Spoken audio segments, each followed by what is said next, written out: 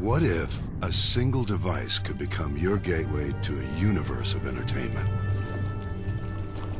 From a multi-function media console that can turn your home into a cinema, to a portal that connects you to the world, the PlayStation 3 provides a complete entertainment experience.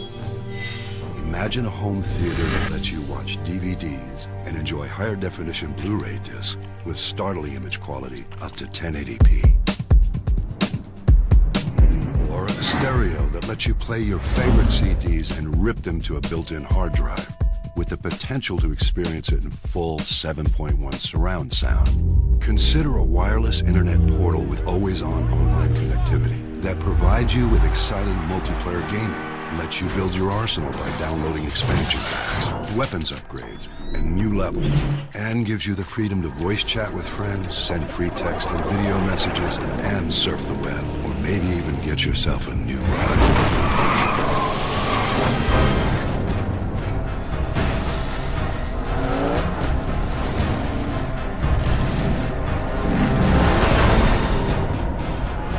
Machine, limitless potential. In fact, if there's anything you can't do with the PlayStation 3, you probably shouldn't be doing it. Hello everybody and welcome to the Cane and Rinse podcast. This is your latest single format, one console special. Today we're going to be talking about the PlayStation 3. I think we did the Xbox 360 a while ago, so it's only right and proper that we should catch up with its generational counterpart, as made by Sony, and it only does everything. That's what they told us. Joining me, Leon Cox, in this podcast are Carl Moon. Hey, everyone. Ryan Heyman. Hi there. And Thomas Quillfelt. Howdy. The PS3, then. What do we remember? What are our strongest feelings about the PS3? Let's start with Carl. First of all, did you early adopt? I did. So I was day one again, and it was a surprise day one. So a little story here is I was graduating uni in 2007. I'd recently moved house from my childhood home on the 31st of January of that month, and I had a whole lot going on. And what I didn't know is that my parents had pre-ordered the console, and they were actually buying me the PS3 as a sort of graduation gift for finishing university. So I didn't actually know I was getting one. It was one of those ones where I was actually going to wait. I was very happy with my Xbox 360. I had obviously a PC that was really great at the time. So it was a complete surprise to me. It was a pleasant surprise, I will say, but I genuinely had no idea that I was getting one. What'd you get with it? MotorStorm, Resistance Fall of Man, and then I bought Tekken 5. What was it called? Dark Resurrection. Yeah, so I picked that up on the newly formed PlayStation store that was on there.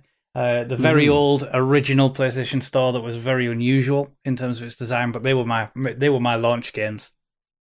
So you had one of the fully backwards compatible 60 gig models? I did. Was an early purchase? Yeah, okay. It was. Yeah, and is that one still alive?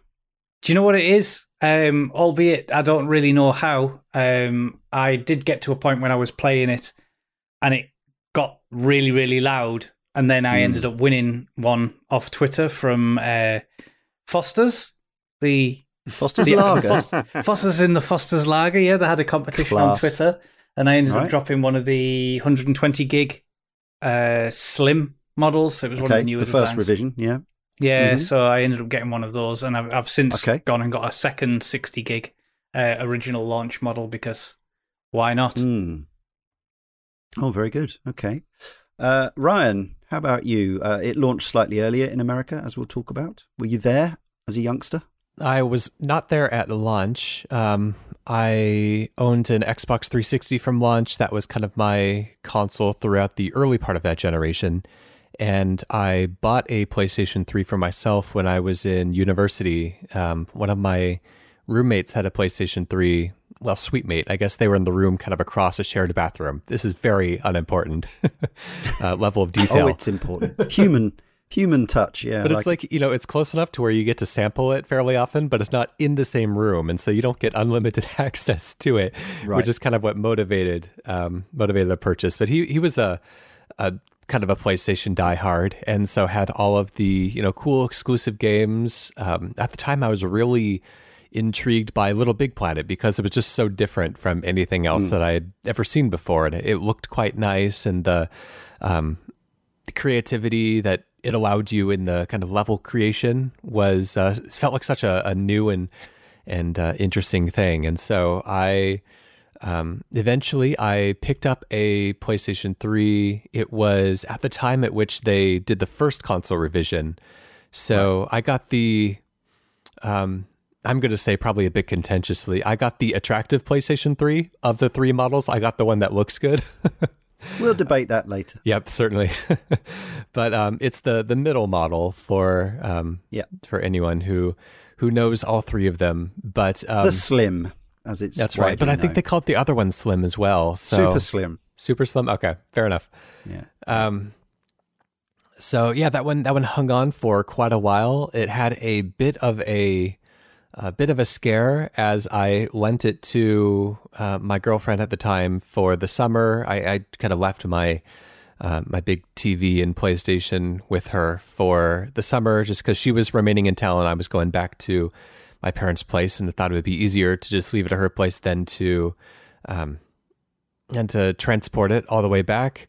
And I think like one of the very first nights that she owned it, she just like left that and the TV on all night, which is not a great thing to do for that level of electronic. And I think I ended up having to take it in to get a repair on that one because it just wasn't playing nicely after that. I thought the story was going to go tragically that you broke up while the gear was there, and then you had to do the awkward sort of shuffling in to get your stuff. No, unfortunately, that would have probably saved me some heartache later, but that wasn't the case.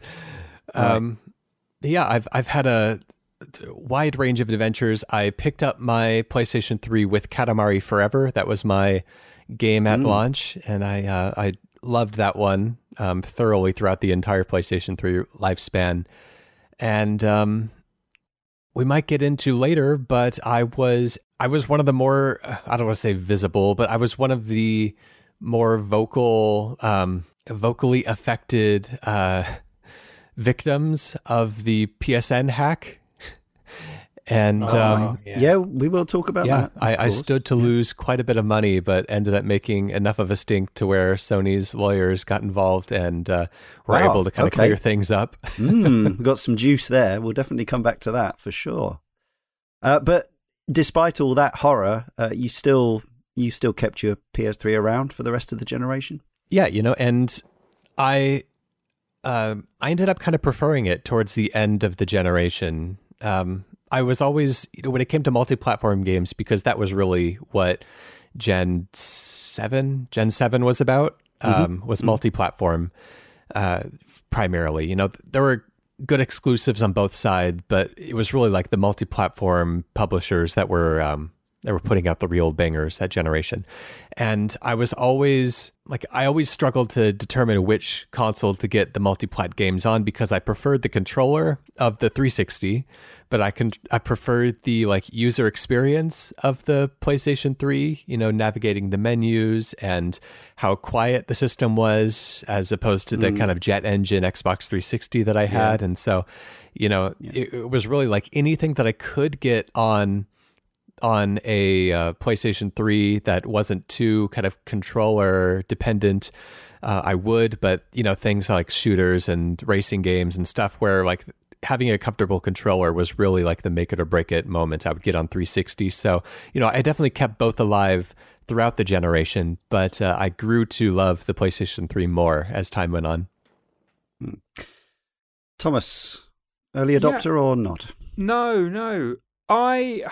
I've got a really hazy memory of this whole period for various reasons.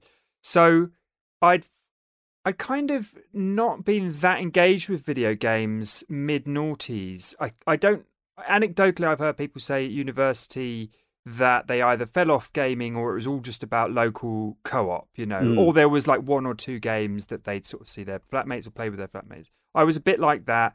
I was sort of Pro Evo, Tekken 4, and it wasn't like a serious gamer. And then my dad, he has this habit of like buying nice tech gadgets for all our lives, computers and consoles and stuff like that, and then eventually just giving them to me, or quite quickly actually just giving them to me.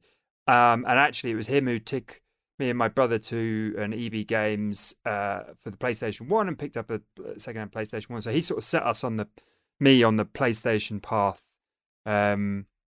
PlayStation 2 was our DVD player and main console and stuff, ended up in my room. So I think it was him who got a PlayStation 3 because he was interested in like Blu-ray and stuff like that.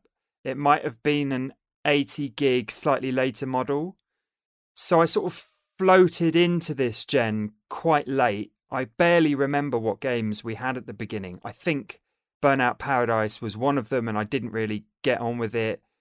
And I think I played stuff like Tomb Raider Underworld, and I didn't really get on with it. So I can't say that I was that hot on PS3 to begin with. And then kind of as the gen went on, I managed to I said to myself, right, I cannot play any more solo Master League on Pro Evo. I've got to try some different games. And this was just about the time that the kind of PlayStation Digital Store was taking off. And I remember very specifically Flower. Never played anything like it before. Which isn't true, actually. I had played that game company's very first like student game, but I didn't know it was them years before, completely randomly. But anyway, Flower like properly grabbed me because it seemed so polished and lovely and different. And it just sort of opened my mind up to what indie games could be. And then obviously, once PlayStation caught up with Microsoft a little bit in terms of supporting indies and stuff like Unfinished Swan, obviously Journey. So gradually I eased into the generation, and that's when I became as engaged as I am now about video games. And I wouldn't be on this podcast, I wouldn't be interested in Cane and Rinse if sort of the PlayStation 3 hadn't, because of its exclusives to the indie games and because of those brilliant cross-platform games, pulled me towards the light, let's just say. Right. So by the end of the gen, I was properly in it, As much as I'm a huge, lifelong fan of Pro Evo, I got to say, yeah, you'd have been absolutely no use to Cane and Rinse if all you were doing was playing Master League. Let's say that. I rather like with the PS2, which I ended up obviously getting and loving for many years. I was a late adopter, really. I bought my PS3 in the summer of 2008. Up to that point, it had been quite expensive for me to just go out and buy one. I think there was a price drop or two, plus Metal Gear Solid 4 came out. And even though I hadn't, by that point, finished Metal Gear Solid 3, it looked amazing. And I thought this was finally the next-gen game that I was after. Prior to that, I remember seeing PS3s in shops, and obviously I knew some people who had early adopted, and I was somewhat jealous, but I was also aware that the library wasn't bristling with must-haves from my point of view at that stage. I didn't have an HD TV up until some point in 2007, 2008, so I knew that, I know that unbelievably the console came boxed with I think it was a composite cable the PS3 came with, originally at least. Yeah. So seems kind of mad now, although I do remember saying when we interviewed Dennis Dyack that he was saying that actually neither console manufacturer had anticipated the rise of the HD TV when they were developing those consoles. And in fact, the fact that we ended up with loads of 720p games running at chuggy frame rates is pretty much because TV standards changed rather than that was where console gaming was going in their heads. So that's a sort of a curious side story. But I remember seeing Ridge Racer 7 running in a shop and thinking, yeah, I used to love Ridge Racer. Why aren't I playing that? I remember seeing MotorStorm running when I went to see the Game On exhibition at the Science Museum. They had a PS3 there, and thinking, yeah, MotorStorm looks pretty cool. And a few other moments like that. But yeah, I held off, and eventually it was the summer of 2008. Metal Gear Solid. Bought one of the tiny 40 gig models, which had the PS2 back compat taken out, but it was okay because I still have my PS2, and that one lasted for a long time, maybe probably 10 years actually, until around about 2018, and then it finally just wouldn't turn on anymore. I upgraded it fairly early from that 40 gig drive to a 250 gig drive as well. That was a scary moment for me, but it went fine.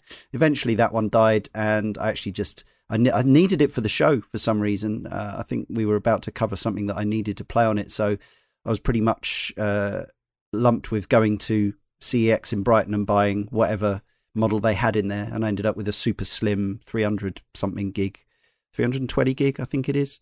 And that one's absolutely fine. It was in great nick, and I'm still using it to this day. It's been recently used for the show for The Simpsons arcade and Jack and Daxter HD and things like that. So, and I fired it up today, and it's still got 100 games installed on it that I don't have elsewhere. So it's still absolutely part of the collection. It's not permanently hooked up, but it can be hooked up easily and quickly at any point. And there's a bunch of games that we'll talk about in the latter part of the show that remain only available on PS3 or that I don't have access to elsewhere. So there it is. It will continue to be a part with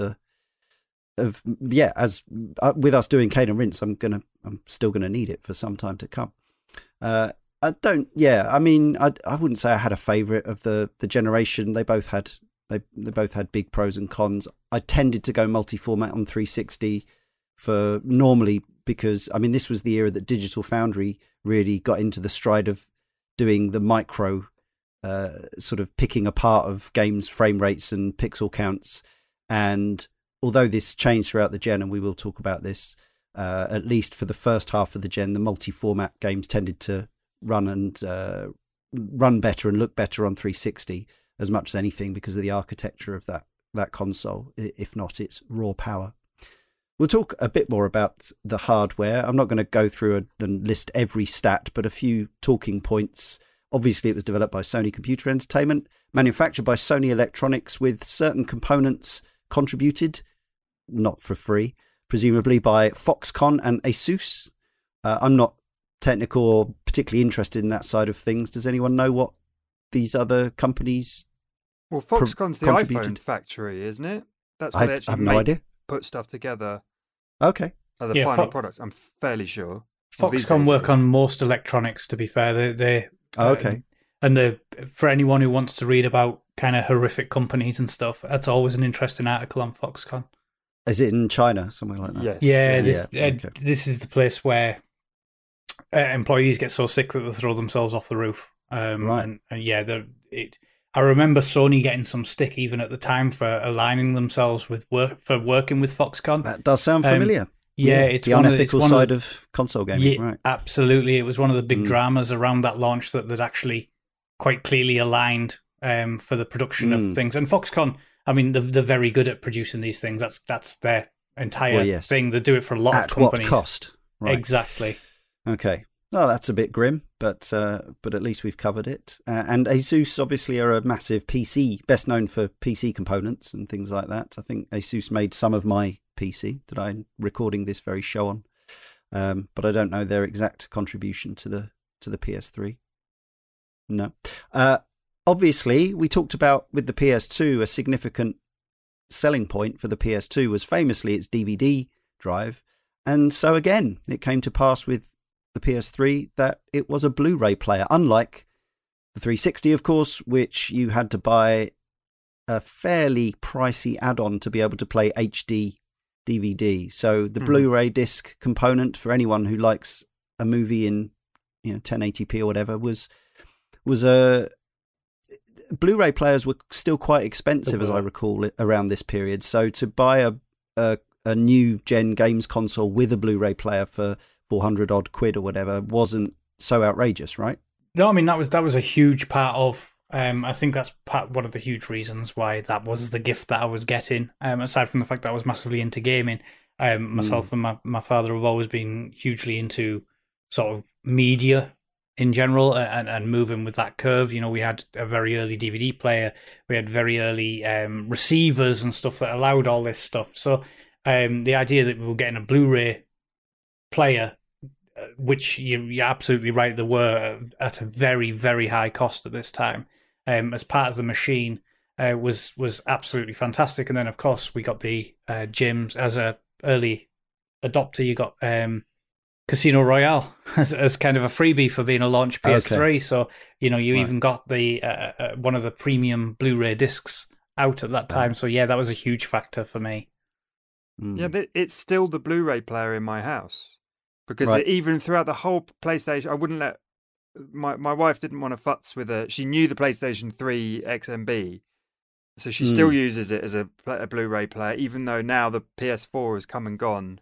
And the PS5's in the house. That's the one, and the pad still lasted as well. One of them only went kaput last month, but it lasted these whole time. Not bad, yeah. My PS4 Pro is now the home Blu-ray player. That's how posh I am.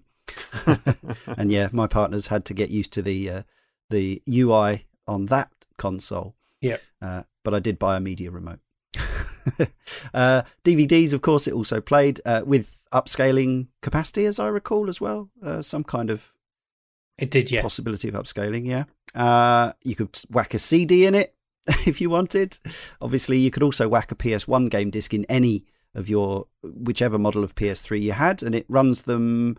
I think on the very first gen, it essentially has the hardware of a PS1 in there, whereas later it's emulation. But I don't think it's distinguishable, as far as I know, to maybe the most in tune PS1 game expert. But I still have like about 10 PS1 games installed on my PS3, and it's a good way to play them because unlike on my knackered old PS1, they don't skip, they don't have loading issues, and so on and so forth. There's some weird stuff with the PlayStation 1 emulation. I know that playing Jammer Lammy on the PlayStation 3 results in some really, really strange like audio issues when it comes to like the whatever kind of MIDI effect they used to emulate the guitar noise. Like you would just be playing like entirely out of tune for the entire game, and it made it actually really difficult to play. That's a shame. Oh dear. Does anyone else remember the sticking a music CD in and seeing the kind of Planet Earth screensaver thing? I seem to remember watching a lot of that at my dad's house. I think that's mainly what he used it for, was classical music and the pictures of the Earth. Okay, so on 360 we had the Jeff Minter light synthesizer, and on PS3 we had amazing, this HD globe. Yeah, I do remember. Yeah, it was incredible. Yeah. You could whack a PS2 game disc in the first generation console. Then later generations, I don't even know what these are. A Super Audio CD in the first and second gen machines. What's a Super Audio CD? It's just, it's like Pink Floyd avid collector. I had like one Super Audio CD and it was a Pink Floyd album, another Dark Side of the Moon release. I can't remember what was good about it. Got some visualizers or something on it. Something. I think it's just there was some extra data on it. I think it's higher definition than the CD. Okay. It's like 24-bit instead of 16-bit or something like that. Higher sample rate. They do sound slightly better. I had one, a Blue Man Group CD that I bought when I was in Las Vegas. Why not? Why not? Wow. And then the Slim and the Super Slim would not play the Super Audio CD, but they would play the Video CD and the Super Video CD, which I assume were the sort of subsequent formats. Anyway, the CPU was by today's standards, but, well, I guess not completely woeful. 3.2 gigahertz cell broadband engine with 1 PPE, and not what we now think of as PPE in the pandemic era. And 8 SPEs. I don't know what that means. All I remember is the word cell being sort of bandied around in the way that these things are promoted, and you're supposed to get excited in the same way that Emotion Engine was supposed to get you excited for the PS2. But I think, again, I can't, without digging out what was big in PC gaming at the time, was that about compatible with normally it's a mid-range PC that these consoles are sort of equivalent to. Is that about right for 2005-06 when this was being put together? It was number wise, it did look quite powerful, and part of this was the whole cell architecture that was different. It was an architecture that you just wouldn't get in a standard PC at the time. Now, Right. I did have quite a good PC at the time. I think mine was about 3.6. That was, I could overclock it massively, and I had all those advantages. But the power of the PS3 was more so in its architecture, and obviously, I think to a degree, also part of its downfall. But there was a level of power there. Is it actually that this architecture made it different to develop for to the 360, and that was actually part of the problem? It took developers quite a long time to get around the fact that this was architecturally, technically, somewhat of a different beast. In the same way, almost, as the Saturn had, it was a very powerful machine, but developers often didn't even bother to engage with the fact that it had two processors. The prevailing wisdom isn't it that the PS3 was just an absolute nightmare for cross-platform developers, and especially when it came to memory. I think that's the famous example of Bethesda and Skyrim, just not having enough memory. Yeah. But it was a very raw power. Theoretically, it was an extremely impressive machine.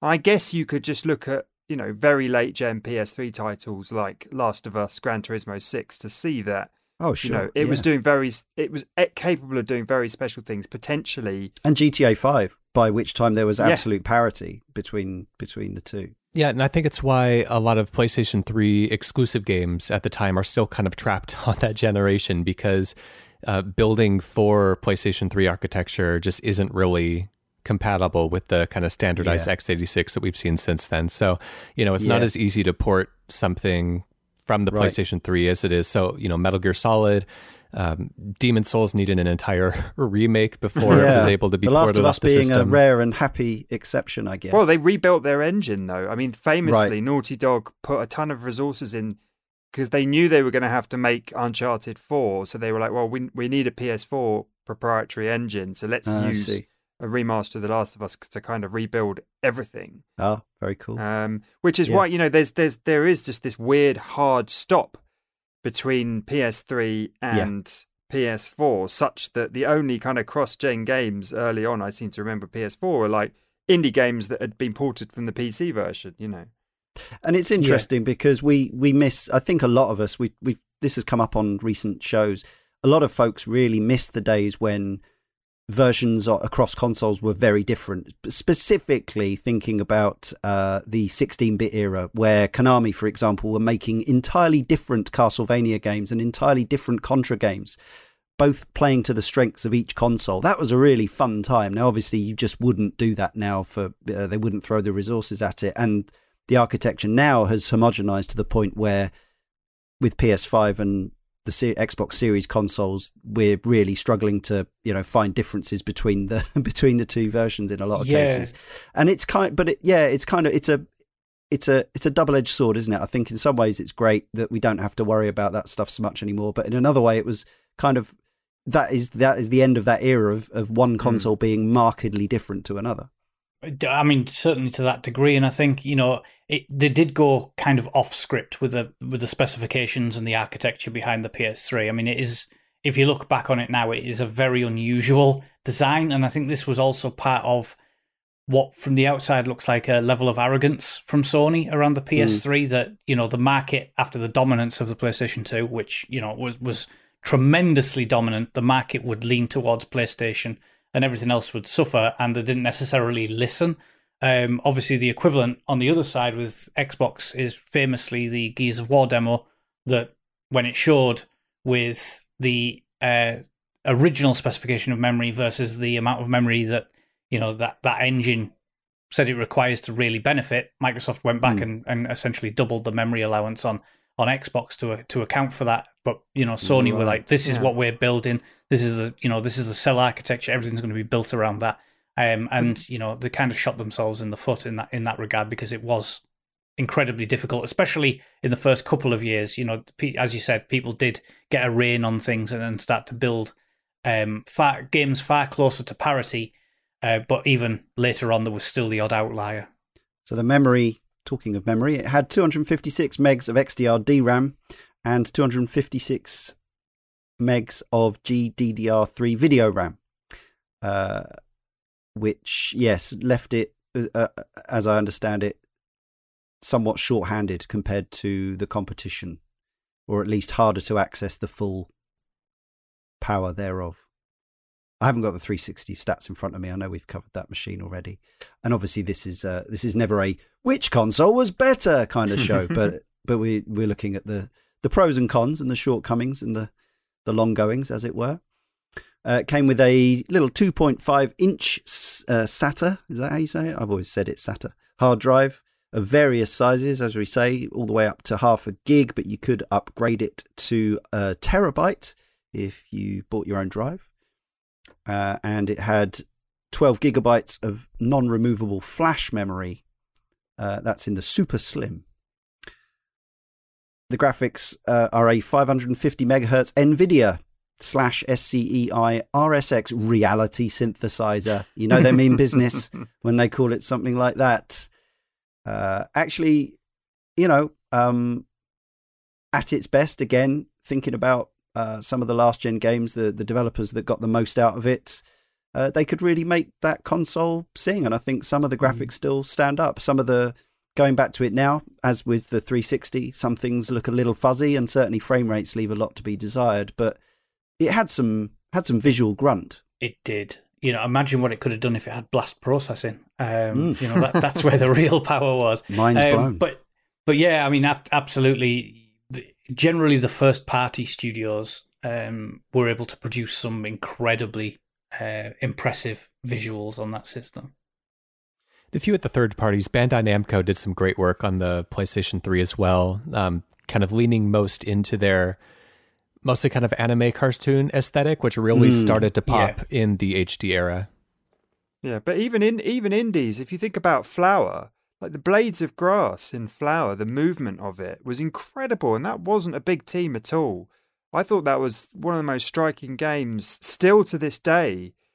The specifically the PS3 version. I know some people say about Journey as well, like later ports of Journey don't quite have the same magic as the original. Huh. So it wasn't just first party. I suppose those were like second party games, weren't they, initially? Yeah, they were in tandem with Sony Studios, right? Yeah, PlayStation Studios. Still exclusive to a Sony machine. But they, I'm sort of sure they, as is usually the way of these things, they get a little bit of extra advice. They get all the latest libraries and tips on how to use it and stuff like that. But the audio output is not that much worth talking about because we're in that era where sound sounds like sound, if you know what I mean. It's not like we're talking about Mega Drive sound chip or whatever. But it still amuses me. The PS3 supports a lot of different kinds of sound output, but it really wants to tell you that every time you select a sound option, like no other console. Like you'll say, right, okay, you plug in an HDMI, plug it into an amp, or you plug in a Toslink cable or whatever, and it really wants you to choose between all these various kilohertzes of sound and 5.1s and all this kind of stuff. And I always think that if there's I guess it's a UI issue as much as anything, but I always find that all this quite techie stuff embedded in the cross-media bar, in the menu for this console, always makes it feel a considerably less kind of accessible device than certain other consoles. It's because of Sony's hardware background, isn't it? Is it? Yeah, well, right. They, CD players, Walkman, right. TVs, that kind of thing. And again, with the kind of Japanese ivory tower accusations that floated around, that Mike, but you would level different criticisms and praise of Microsoft in terms of its hardware design as a software first company. Sony's coming from consumer electronics, and I don't know why all this stuff is in there. Obviously, PS2, PS1 had no need particularly for a sort of sophisticated OS, but it's too much. It's just way too much. I remember I liked the font in the XMB, but that's about it. Everything else was just sort of confusing to set up and navigate around. Like the core idea of the moving sideways and up and down is fine, but a lot of tech stuff in the settings that just seemed redundant. Yeah, we'll talk more about the UI. I know we've got some fans and some not fans. The console, I should say, was released in Japan in November the 11th, 2006. arrived less than a week later in North America. This was already delayed, as I recall, wasn't it? I don't remember. I don't have all the details of the delays, but I think it had been put back at least once or twice by this point. Is that correct? Or can nobody remember? It definitely was a delayed machine from its original release. It was going to be a lot closer to the Xbox 360. Yeah. So that, yes, well worth saying, of course, in terms of market share. Although it did kind of, I think by the end of its life, it had a stronger end, perhaps. But yes, it was starting from the back foot. Whereas, I guess the mirror situation with the Dreamcast was that the Dreamcast never got any real kind of foothold. So the PS2 was just, people were waiting for the PS2 and not buying Dreamcasts, or, apart from us, hardcore gamers or whatever. But on this generation, people were kind of wooed by the 360. And I think Sony thought that everyone would wait for the PS3 in the same way as they waited for the PS2. And a lot of people were happy to jump formats, weren't they? Well, especially with Microsoft pushed a really strong launch lineup as well. They pushed a lower price that they announced. It was you could tell that Microsoft will really go into war with the announcement, because the PlayStation 3 announcement did happen. Like, we knew it was coming. The news was in the media about suspected prices, and Microsoft spent their whole thing of essentially looking to undercut everything that they possibly could, and obviously, as well as launching an absolutely incredible launch lineup. Yeah, the only obviously massive fly in the ointment for the 360 was the Red Ring of Death, which we covered in that podcast. So the story goes, the PS3 grew over the generation to be the better seller, but then it kind of was popular in markets like South America and Japan that Xbox wasn't. So That's it right. so internationally speaking, it sort of caught up and overtook. And at the beginning, I think I remember some exec saying that the original digital PS3 store was like put together out of string and sticky tape. Like, they just weren't expecting it. They weren't ready. Yeah. And what they built definitely was suboptimal to say the least. Yeah, it's still quite slow and sticky to this day, the digital storefront on the PlayStation, I would say, on this generation. PAL version arrived, again, belatedly, in March 2007, March 23rd. The prices, I always find this bit quite interesting. Launch prices, $499 in the US for the 20 gig, or $600, $599 for the 60 gig. Adjusted for inflation, that is $668 in today's money, or $801 for the 60 gigabytes. So again, when people are going PlayStation 5, it's more expensive than the previous gens. Not so much. The UK launch price was £425, which I remember people saying, it's, actually now it would always be pretty much pound for dollar, wouldn't it? So we'd have expected we'd have expected 499 quid now, but it was 425. The exchange rate was a bit of a different beast back in the mid 2000s, and that translates to £629, which is around about the exact same price as the PS5. I'm thinking it's been 6 months since I bought mine, but PS5 is $450. Yeah, the PS5 is only that expensive if you're buying it secondhand. Because you have to buy a bundle. Oh, I see. Oh, sorry. Yeah. Well, iPhones still are more expensive than any of these things. So. Yeah. No, very good point. Yes, and that, it just goes to show I've been hoodwinked by the bundles. I'm thinking. So yeah, all right. Well, in that case, so the PS5 is actually considerably cheaper than the PS3 was in real terms, which is cool. And the EU price was €599, which is €737 in 2021 money. The big difference now, very quickly, on the PS5 price, Xbox price, that kind of thing, is that their digital stores now make so much money, and through microtransactions, and the subscriptions make much more consistent cash flow. So whatever loss they do take on the hot, they can not afford to subsidize the customer, but I guess they can afford to subsidize the customer. Yeah, the model's changed. That was happening as much back in 2007. I completely agree, but of course, I guess I just mean it because it gets a bit frustrating, the recency bias that I see from gamers sort of saying everything's more expensive when it demonstrably isn't.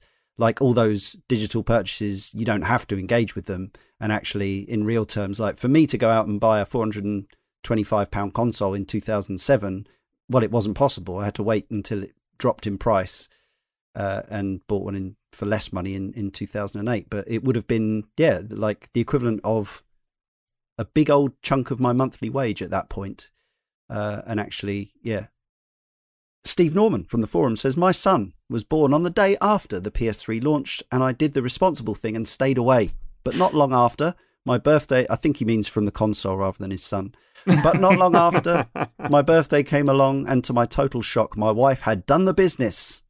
Dare I say again. And my mum came good with Resistance Fall of Man too. I really had no idea it was coming, and I'll never forget seeing that logo as I tore off the wrapping paper. Good present. The console lived for a good long time. It was discontinued in most of the world in 2016, lasted until May 2017 in Japan. So an 11-year run for the PS3, really, which is not too bad. 4 years into the life of the PS4, almost. Lifetime sales units, 87.4 million PS3s around the world. Well, let's get into the actual look of the box. As I've said before, it's not something that ever exercises me too much, but I guess we can't not have an opinion on the aesthetic of something that we buy and put in our home. Ryan, you've already said you didn't like the original PS3 look. What was it you didn't enjoy about So obviously people will be familiar. Look at a picture if you want to, but it's kind of a elliptical, oblong, domed thing with a glossy piano lid roof, disk drive at the front, a kind of triangular compartment that you could lift up, and you could lift up on the initial model and there'd be USB ports in there. And it's got the words PlayStation 3 written on it in the Sony-owned Spider-Man font. What's wrong with that, Ryan? Yeah, it's not the worst console that I've ever seen, but I think that the slim model was such like a big step up aesthetically. Everything just felt like a lot more kind of compact and a lot more the design felt more motivated. There were a lot of like flaps and stuff on the original PlayStation model, and I don't like any consumer electronics that are glossy because they pick up fingerprints and it's just like an ugly look. And so when they went for a more matte look for the slim model, I think it was just a big step up all around. And it's a lethal weapon. It was a big, heavy, sharp-cornered object, right? It was very heavy. Very heavy. And it's a beast. Quite noisy. Not as noisy as the 360, but the early models were pretty noisy. Anyone want to sing up for the way it looked, the original PS3? I remember thinking it looked swanky. I was a huge critic of how it looked when they revealed it, and when they showed it in all the advertising, and right up until the moment that it sat on my desk. And for about the first 30 minutes, I was like, my goodness, that is an ugly machine. And then I keep glancing over and I go, wow, yeah, but I quite like that silver bit around the side of it. That's quite a nice touch. And quite like the way that the buttons are there. It's still got the colour on the PlayStation logo. And, the dome isn't that bad on it. And then by like the end of the day, I was like, I quite like this. It's funny how that happens, isn't it? And then I liked it for all of about 2 weeks until I dusted it and then covered it in micro scratches because it's that horrible super soft plastic. Yeah. Which they've used on the PS5 annoyingly, right down the middle of it. And it's one of those things that if you can ever keep it looking new, I love that kind of look. But the problem is the maintenance of it is nigh on impossible because it picks up. For me, it's not so much the fingerprints. Although I suppose it is, because the second that you try and wipe those fingerprints away, that's when you cause the scratches. Even with cloths that are meant for it, microfiber cloths and all sorts, it will still do it. So that's kind of where my love for that console's look dipped again. But I do love the contrast of chrome and black. I just think it's a classic look. For me, that launch machine is far more. It has far more personality than the second wave of machines. Although I do prefer the practicality of the second wave of machines. So it's give and take, I guess, with each. But it did leave an impression on me. So, Star Trek: The Search for Spock, the third Star Trek film, has this. The coffin. It might be, exactly. Space exactly. coffin. The coffin, spoilers.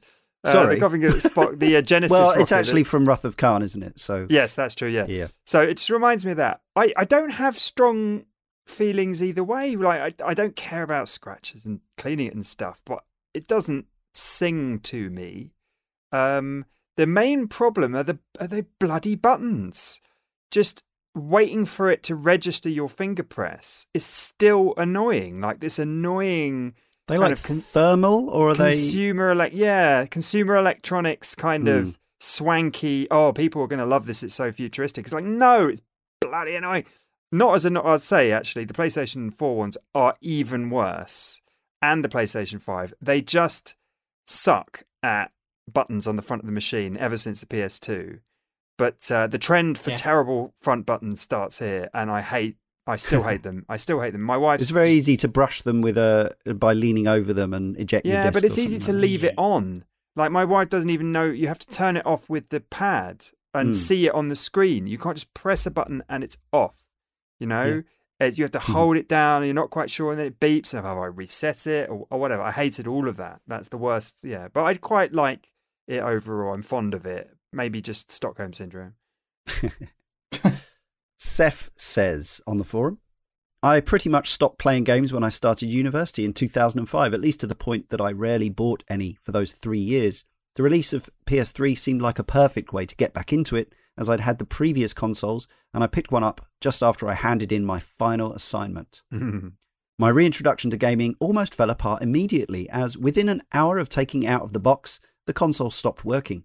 I returned it to Game, where I had to wait a while for them to accept that it was faulty, and I was given a replacement.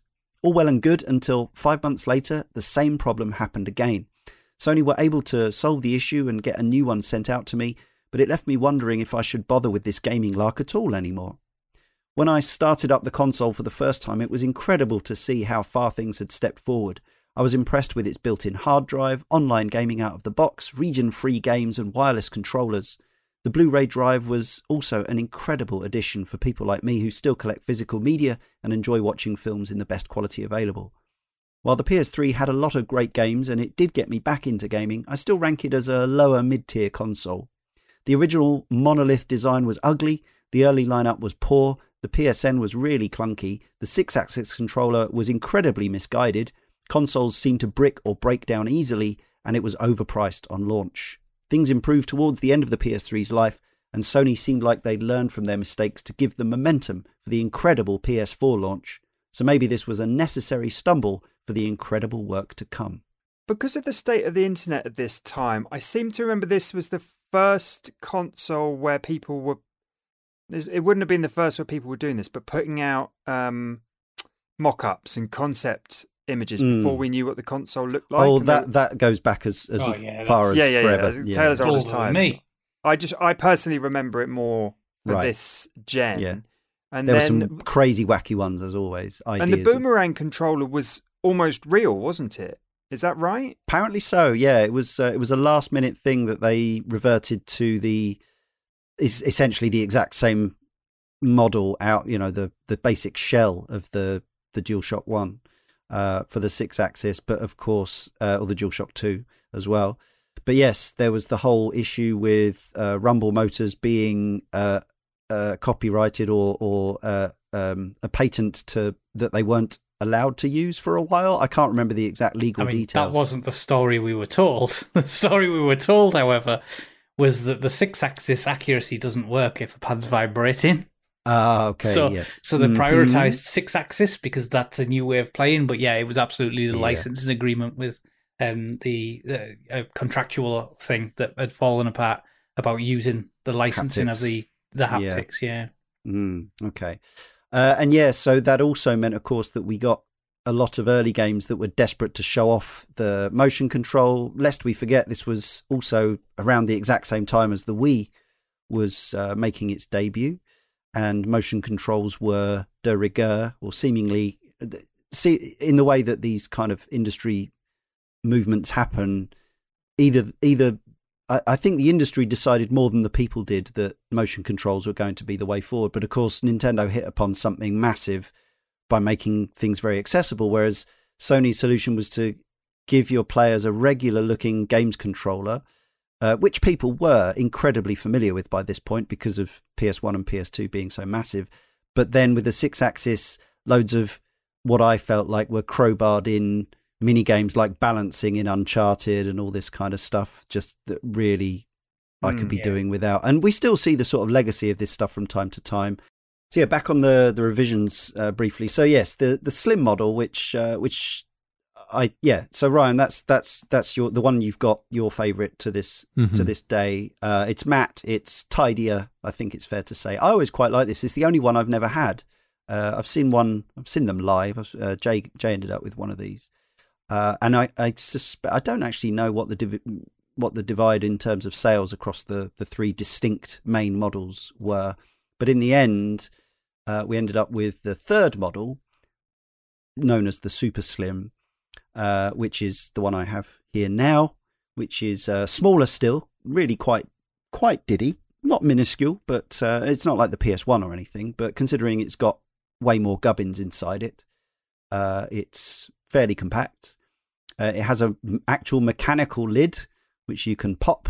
You can have loads of fun in Astro's Playroom on the PS5, mucking around with these models of PlayStation. And it's got a kind of grooved top, as well as a glossy bit front and back. I never loved the look of this at all, but in terms of actually as a machine to own, the fact that it's so small and so quiet, you still can't put anything on the top of it. But it makes it appealing in sort of practicality terms, if not aesthetic. How do you folks feel about this one? I know it's quite a divisive model. It looks cheap. It is cheap. It's pretty cheap. I mean, but it's for me it went through the arc of the original launch PS3, which looked prestige. You know, it had that gloss, that chrome, those little touches, and they ended up with a machine that it didn't have the quirk or cute looks that they did with the PS2 equivalent or even the PS1 equivalent. And the ridged top was kind of the thing that always put me off wanting it. It always looked like it's the kind of machine if something knocks on it, I'm going to break it or something like that. It just looked. I mean, I've never actually held one or touched it. I was going to say, flesh. I know what you mean, but actually, and I felt exactly the same way, Carl. But when you have it in your hand, it actually feels pretty solid. That's good to know then. It's a bit like it's still not the most expensive plastic, I would say. Like it still feels, it's sort of, it clicks in your hands kind of things to hold it. But the actual the unit feels very compact, and I think it's quite robust, and I suspect it has a much lower fail rate than the earlier models. But yeah, there it is. Probably if you go and buy one today, although apparently even last gen consoles are in shortage. I mean, they're not producing these anymore, so I guess you'd be looking at resale market. I don't know. I guess you can target whichever kind of model of PS3 you want at this point. And there's no major advantages to it in terms of your overall experience to owning one or the other. I guess you just want to base it on how much space you've got and the aesthetics. But if you do prefer a quieter model, the last one is the one to get. It's almost silent, probably about as loud as the PS5, I would say. Cal Luke, from the forum says, I'd had an Xbox 360 for a few years, but it continued to betray me with its poor QA, red rings, and disc reading issues. I got a PS3 Slim with my first contract phone, and it was like a whole new generation with its functionality. And it had a decent-sized hard drive for installing and downloading games, a Blu-ray player, and built-in Wi-Fi. Compared to my early Xbox 360, I felt like I was living in the future with this console from the same generation. A few things there that I hadn't really thought about for so long. So the Xbox 360 didn't even allow you to install games for several years, did it? Until they added that functionality. I think some games did install portions, but with the PS3, there are some games that do run entirely off the disc, but most games would install a chunk of themselves as you put the disc in for the first time, as I recall. Metal Gear Solid 4 did it as you played the game, didn't it? I think Snake was smoking. Old Snake was smoking quite heavily, and I was thinking, "Gosh, that's not good for you." Whilst the game was, well, it was showing you something, even if you weren't actually playing. And And yes, it would often, it would install some from the disk, download some more, and then play some from the disk as well. But I do, it should be said that I don't remember ever having like a disk error or a crash on PS3 in the same way that I do remember those things from 360. But while the 360 had its legendarily expensive billion-dollar wasting red ring of death, PS3 did have a sort of equivalent, which I guess became more well known as time went on. It wasn't as epidemic as the R-Rod, but the Y-Lod, the yellow light of doom, was something that I do remember a lot of people had. Hardware failure, basically. I had one, but it was one. Weirdly, I had a red ring of death that I just did a turn off and on again on the 360, and it was fine. Later to die, of course. And I also had a yellow light of doom on my original PS3, which I thought, oh, that's gone, and then turned it off and on again, and it came back to life for some years afterwards. But this could be terminal. Anyone have a terminal yellow light of doom or any scares? No, mine's original 2008-ish model still going. It's absolutely fine. Yeah, other than that situation with my girlfriend and this just kind of user error, like I feel like it was a pretty solid machine throughout its lifespan. You know, this kind of began Sony's trend in consoles of being way too dramatic about losing power while it's in rest mode. You know, you turn it on after rebuilding a power database outage, and it's like, oh, you have to turn it off properly next time. I saw my whole life flash before my eyes. You'll never believe. It's just get over yourself a little bit. I guess they do that just because, it seldom seems to cause any major problems. Although I have heard of horror scenarios of people losing all their installed games and save data and whatever. But generally, it just seems to be a precautionary thing of checking its own database and all that kind of stuff. If you turn it off properly, inevitably consoles get turned off improperly from time to time, whether it's a power cut or someone pulls the wrong plug out, or they have to be relatively safe from that happening, because you can't legislate for it never to happen, can you? But PlayStation scolds you. It boots up in the low resolution safe mode and does its whole like restoring process. It looks really scary until nothing ends up going wrong. Yeah. Did anyone else ever mod their own PS3s? I say mod, I mean I put in a hard drive. It scared me at the time because I just spent 400 quid or 350, whatever it was, on this new machine, and I very quickly became aware that 40 gigs was not nearly enough for my needs, so ordered a hard drive and installed it. But I do remember the actual process of, I think I'd be more confident with it now, but back in 2008, it felt terrifying pulling it apart and putting in a hard drive. And I know, obviously, different people have different levels of confidence with this stuff, but anyone else mod their machine? Or I know it's there was a video recently from Modern Vintage Gamer saying that the PS3 is often considered the unhackable machine. No one's ever really been able to like homebrew it and stuff in the same way as they have with PSP, PS Vita, Wii, everything else. That was one of the advantages of the architecture, right? Is that it was set up to be a lot of different things. You know, it had Linux at launch that you could install as a feature on it. That's about as much as I ever modded my PS3 was to install Linux just to because I could. I forgot about that. Before they removed it. What was firstly, so why did they include it? What was the purpose, and why did they remove it? And what did you do with it? I did very little with it, other than install it and play around with it. Right. It was there, and I thought I'll try it. It was just something to try and do one day, and it worked quite well. Plugged my mouse and keyboard in, worked absolutely fine for stuff like that. You could actually use it as a device. I'm not entirely sure why they implemented it. It was a very strange, but it was a feature that they really pushed. And I know they removed it because there was essentially a backdoor for you through Linux was their concern. So they ended up removing it entirely. But as being able to install Linux, the process was really relatively smooth and it worked really quite well. So it was actually a really cool feature that the console had that you could actually use it as a system, I suppose, essentially. Just a little. Well, there was a class action lawsuit after the removal of Linux as well. Fun thing we normally get to talk about with these console shows is colors, variants, visual variants of consoles, so you can, fashion out your room. But I only remember a silver model. I don't remember. They could have done all kinds of pretty colours of PS3 in any of the 3 models, but did they? I don't remember. There was a stunning metallic blue one. I think there was a red one at some point. Original model? Possibly. I'll have to refresh my memory on that. Okay. Sounds cool. I know that there was a beautiful metallic blue one, but I couldn't tell you. I think it might have been the second Slim. variation that got that one. Okay. The Slim had a red and a blue and a white, Google says. Okay. I really haven't seen those around very much. Whenever there's imagery of this console, it's nearly always black. So yes, well, it's good to know. So yeah, if you are thinking of or inspired to seek out a PS3 listener, don't forget there's a choice of colours as well. Alex79 UK from the forum says, my girlfriend at the time bought me a PS3 for my 30th birthday.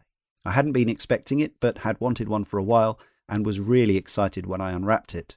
The first thing I did was connect to the PSN store and download a bunch of old PS1 games, and ordered myself the first Uncharted from Amazon. I was blown away by the game, and it quickly became one of my favourite series. When PS Plus was first introduced, I wasn't too interested, but when they added the instant game collection, it became too much of a good offer to ignore. Every month I downloaded everything on offer and gave it a good try. It was almost like being taken back to the days of demo discs, where you'd try games you'd never normally have played. I have a lot of good memories of this console, maybe even more so than my 360, and I think it's a shame future PS consoles weren't more backwards compatible, as there are an awful lot of games I'd like to go back to, but haven't got the means. I definitely feel like this was because, as I say, I kind of hadn't been playing interesting games with the PlayStation 2. I'd been kind of parked on a few obvious ones. And then the PS3, I remember downloading loads of demos, playing loads of PS1 games, Final Fantasy VII, of course, again, the Sega Genesis collection. It's the first time I made it all the way through Resident Evil 4, despite owning it for years and years on PS2, never being brave enough to get through it. I caught up with the God of War 1 and 2 on there, Metal Gear Solid, Peace Walker.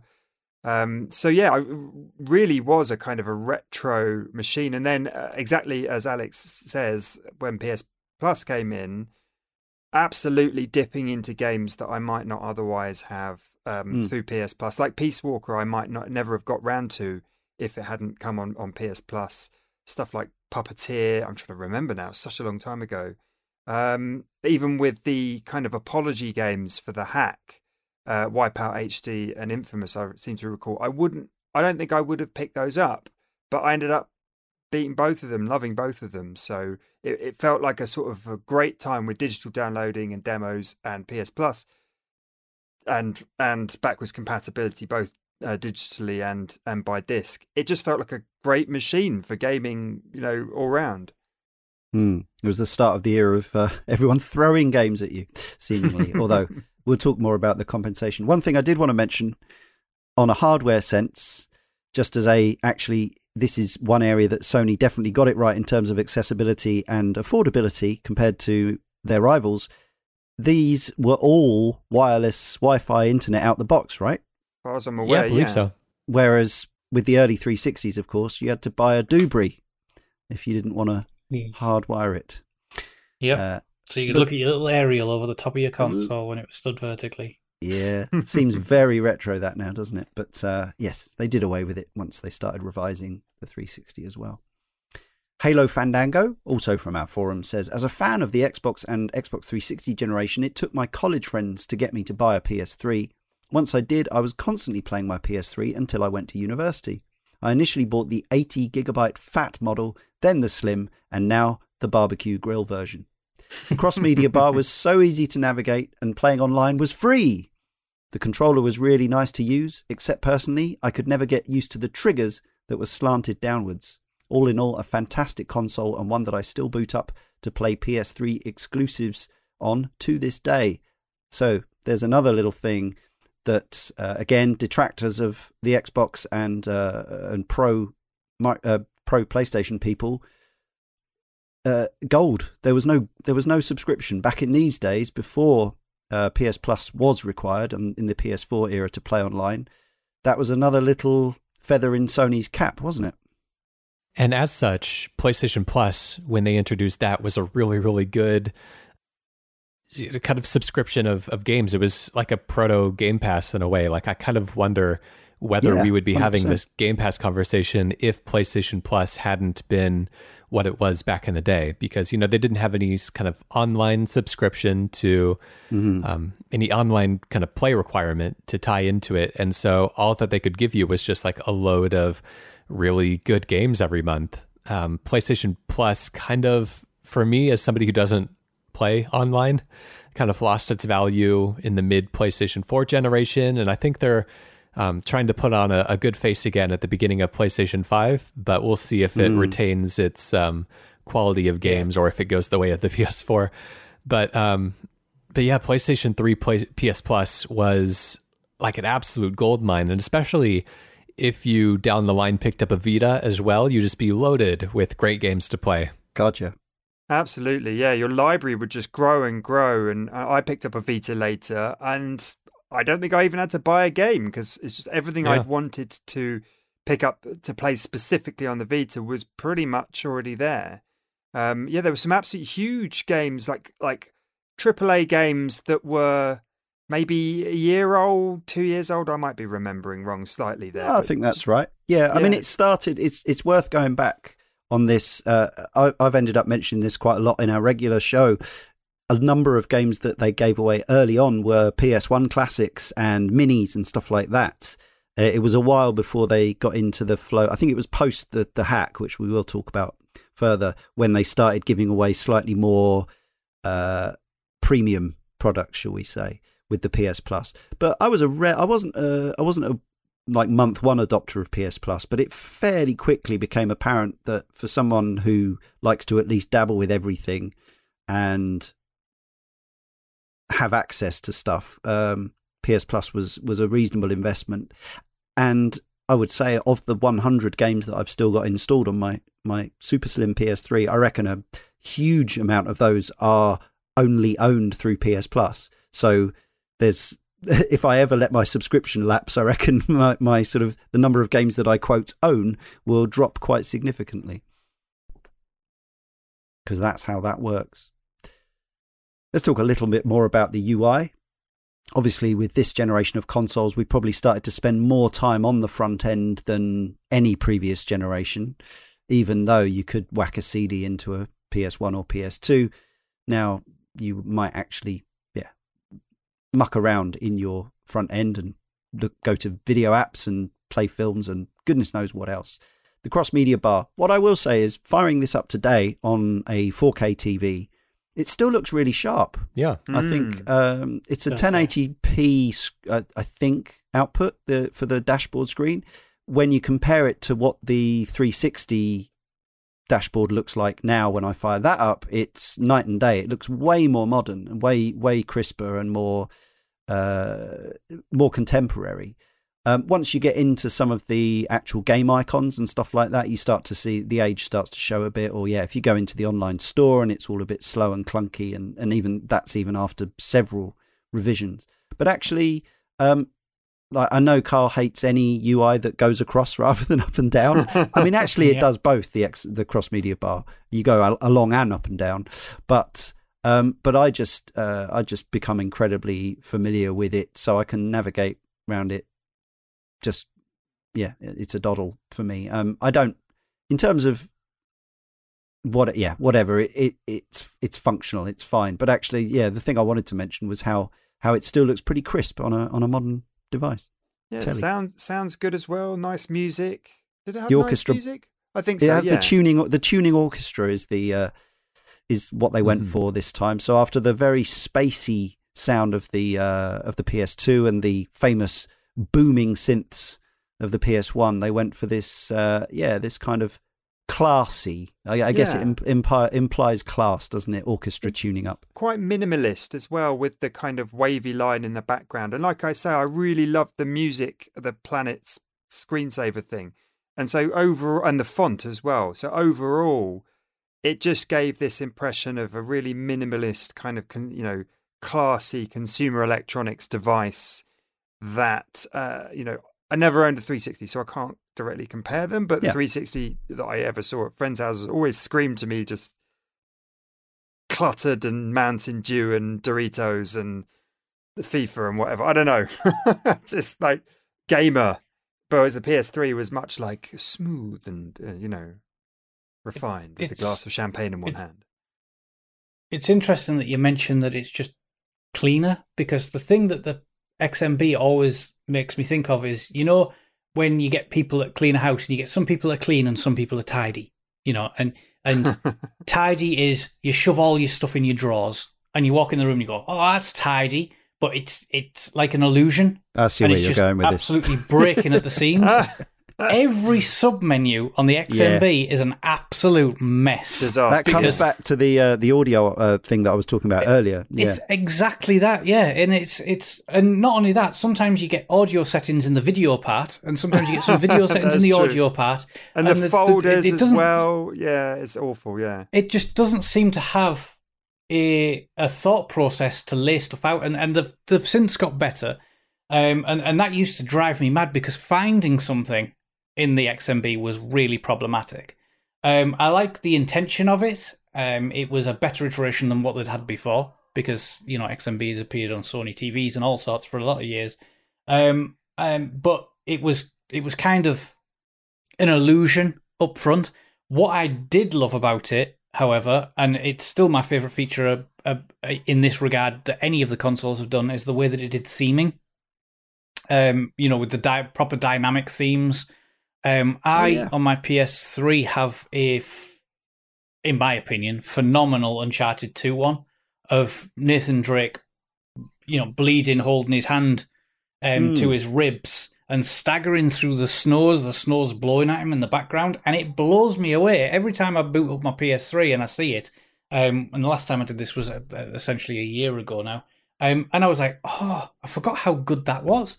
And that's what I loved about that system. The PS4 kind of had it, but it wasn't as detailed because it didn't have that level of screen space. The PS5 just seems to have forgotten about them. So far. Xbox is so cluttered They'll that you be wouldn't back see a proper theme anyway. They'll do some sums and they'll bring themes to the PS5. I really hope so, because the PS3 really did give the real estate to have some really impressive themes, and I have some brilliant ones on there. But that Nathan Drake one, I always come back to that one, and I paid money for it, and very happily so. Was this the first? I think this is the first PlayStation I remember where you hovered over a game and suddenly, a HD kind of splash screen came up, and then some audio. It would scare the absolute bejesus out of me. I don't think you could turn that off either. Yeah, still annoys me to this day. Some of them are really loud. Yeah, like Nino Cooney's just like this da da da, and you're like, whoa. Yeah. If you accidentally go Nino over Cooney, I remember that one distinctly. But I mean, Devil May Cry 5 Special Edition on PS5 for anyone, like that just kicks in. That will wake you up. It's I don't think I have any audio ones on PS5, or maybe I turned it off. But just that UI decision actually kind of helped foreground the games a little bit, because there was a danger with the XMB, not good, like lists of stuff and folders. It wasn't quite that great. But when you hovered over the game you wanted to play, or were reminded of a game that was really cool that you might want to play, having that splash screen and that audio sting did kind of like pull you into the. I mean, that's the idea, isn't it? Pull you into the world of the game a little bit. And I think that's a nice touch to kind of take over the UI for a moment. Annoying in many circumstances, but quite cool in others. Yeah, they could vary quite a lot in terms of how much they took over. Some of them would kind of become an entire screen, wouldn't they? Whereas some of them would just remain a little icon. Some of them would have the sound, some of them wouldn't. Some of them would do the whole thing. Yeah, I'm not sure what dictated that. I guess whether the developers thought it was worthwhile spending however long it took to implement that. Sludge Wizard from the forum says, I never had a PS3, but one of my good friends a few blocks down the road did, and because of that I decided to go with a 360 that gen. Not because of the game library necessarily, or because in a pinch I could play on my friend's console if needed, but because of my memories of that PS3 constantly updating itself. It seemed like every single time we turned that PS3 on, we had to wait 20 minutes while it updated, and then probably 10 or 15 minutes for the game to update. My friend didn't turn on his console too often, but he played at least once a week. My friends with 360s did not have this problem. I know that this is not entirely fair of me, and I'm sure the updates weren't as long or as numerous as I remember them being, but it was enough for me to go to Microsoft with my a console a generation money. All the Nathan Drakes and Gods of War in the world couldn't make up for a 35-minute boot up time, plus I much prefer the 360 controller. It still happens. Still turn the PS3 on and it updates every so often. I had an update today. Yep. Oh, yesterday. Yeah. Because they're still making it unhackable, I guess. Yes, I mean, this was a thing that came up a lot. So the 360, for whatever reason and however they did it, was incredibly fast with its game updates. They would just go bink and zoom, the bar would fly up. I think they limited the size on them and maybe there was Did they charge for them earlier on? Well, they did. They charged for more than one update per game, but that didn't mean that the games weren't updated as much as they were on PS3 on them for the most part. Part of the key to this was, and I still don't know why this is the case, but it still seems to be, download speeds on PS3 seem to be way slower. I don't know if it's partly the memory size or something like that, or maybe it's just the bandwidth offered by Sony's servers. But yeah, I think it is true. Anecdotally, at least, I remember a lot of times reading, I don't turn on the PS3 because it'll need updates. I'll just play on my 360. Yeah. It seems like it actually had a damaging effect on, like, particularly hardcore gamers' hearts and minds throughout the generation. Yeah, I mean, no one wants to sit around. If people live by very small time frames to be able to do things, right, and the idea that actually you're going to miss out on that, and games update arguably more than ever now. And I still think back about how frustrating I found it on the PS4, but then, you forget that actually the PS3 was considerably worse in this regard. It was really, really frustrating, and there was no way that you could just play something and update later on. It was like it had to be done. Any memories on this, Ryan? I remember you complaining a lot about various aspects of the Xbox One's sort of updates and things like that, but did you have issues with the PS3? I don't remember having big issues with the updates themselves, but I do have pretty significant problems. Even going back to it recently, I was kind of astounded by how slow it is in deleting anything from the hard drive. So if you're trying to clean up space, you have to sit there on the screen while it is like deleting something from your hard drive for a very, very, very long time.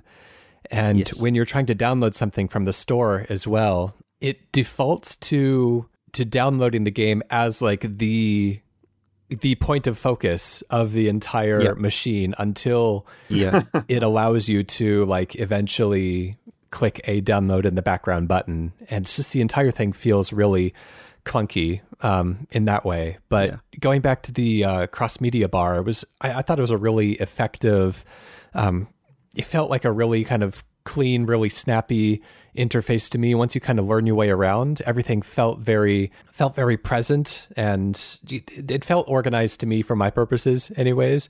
Although I hear your complaints as well about the way the certain settings were categorized and housed. I didn't care for I think on one hand there was a nice kind of flow chart organization to it, where it started off as kind of a horizontal spread, and then as you got into a sub-menu, it would turn into a vertical spread. And then if you went into a sub-menu for that, it would turn into a horizontal spread again. And so in that way, it was kind of easy to keep track of what was on what level, what was kind of in, which layer of the organization of the OS. But it also introduced, I think, something that Sony is maybe still sticking with, or maybe has just moved on from in the PlayStation 5, but the PlayStation Store search bar being a vertical bar of letters that you scroll through one at a time instead of being a keyboard, which, I mean, it did some kind of fun, like, predictive text in a way where if you entered one letter, it would eliminate all of the other letters that just based on everything in the PlayStation Store, couldn't possibly follow on from that. But it just felt like it felt kind of futuristic in a way, but felt a little bit inelegant once the initial kind of like ooh and ah about the pure audacity of it kind of wore off. Talking of slow, the other thing that's really incredibly slow on the PS3 is trophy syncs. So once you've got these, don't you? Yeah, so trophies weren't there originally on the PS3, but I guess somebody at Sony was going, these achievement doobies are doing quite well for Microsoft, so perhaps we should look at something similar. They went for a similar but different system, but in effect it's the same thing. It's an overarching way of keeping track of things that you've done in games. They went with a gold, silver, bronze and platinum methodology, and obviously this isn't just PS3 because they've continued it into the subsequent 2 generations. You even get an overall kind of level number, which has recently been reconfigured. But yes, one thing, the major difference between the trophies and the achievements was with the trophies, the world doesn't know that you've won one until you've manually synchronized. And if you've now got, like as I have, in my entire PS library across 3, 4, 5 and Vita, several hundred games, when you go to, so I won a trophy in PlayStation All-Stars, for example, earlier on, and I thought, yeah, I'm going to sync that. And it took about, 8 or 9 minutes for it to sync every game in my collection, which is, it's just kind of ridiculous.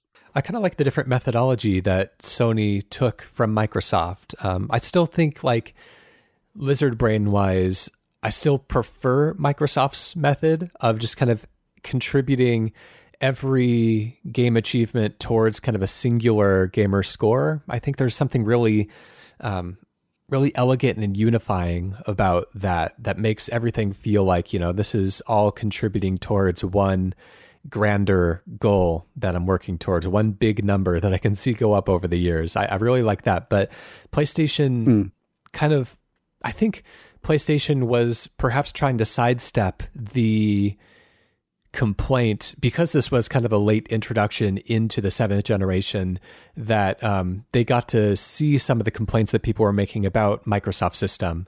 And I think some of the things that Microsoft was encountering at the time was kind of worthless achievements being farmed and kind of cheapening the gamer score, knowing that there are games that you can get and you can get 1,000 score within minutes. And sometimes, games would even be advertised as being like easy 1,000 or whatever like that. You do get that on PlayStation as well. But I think the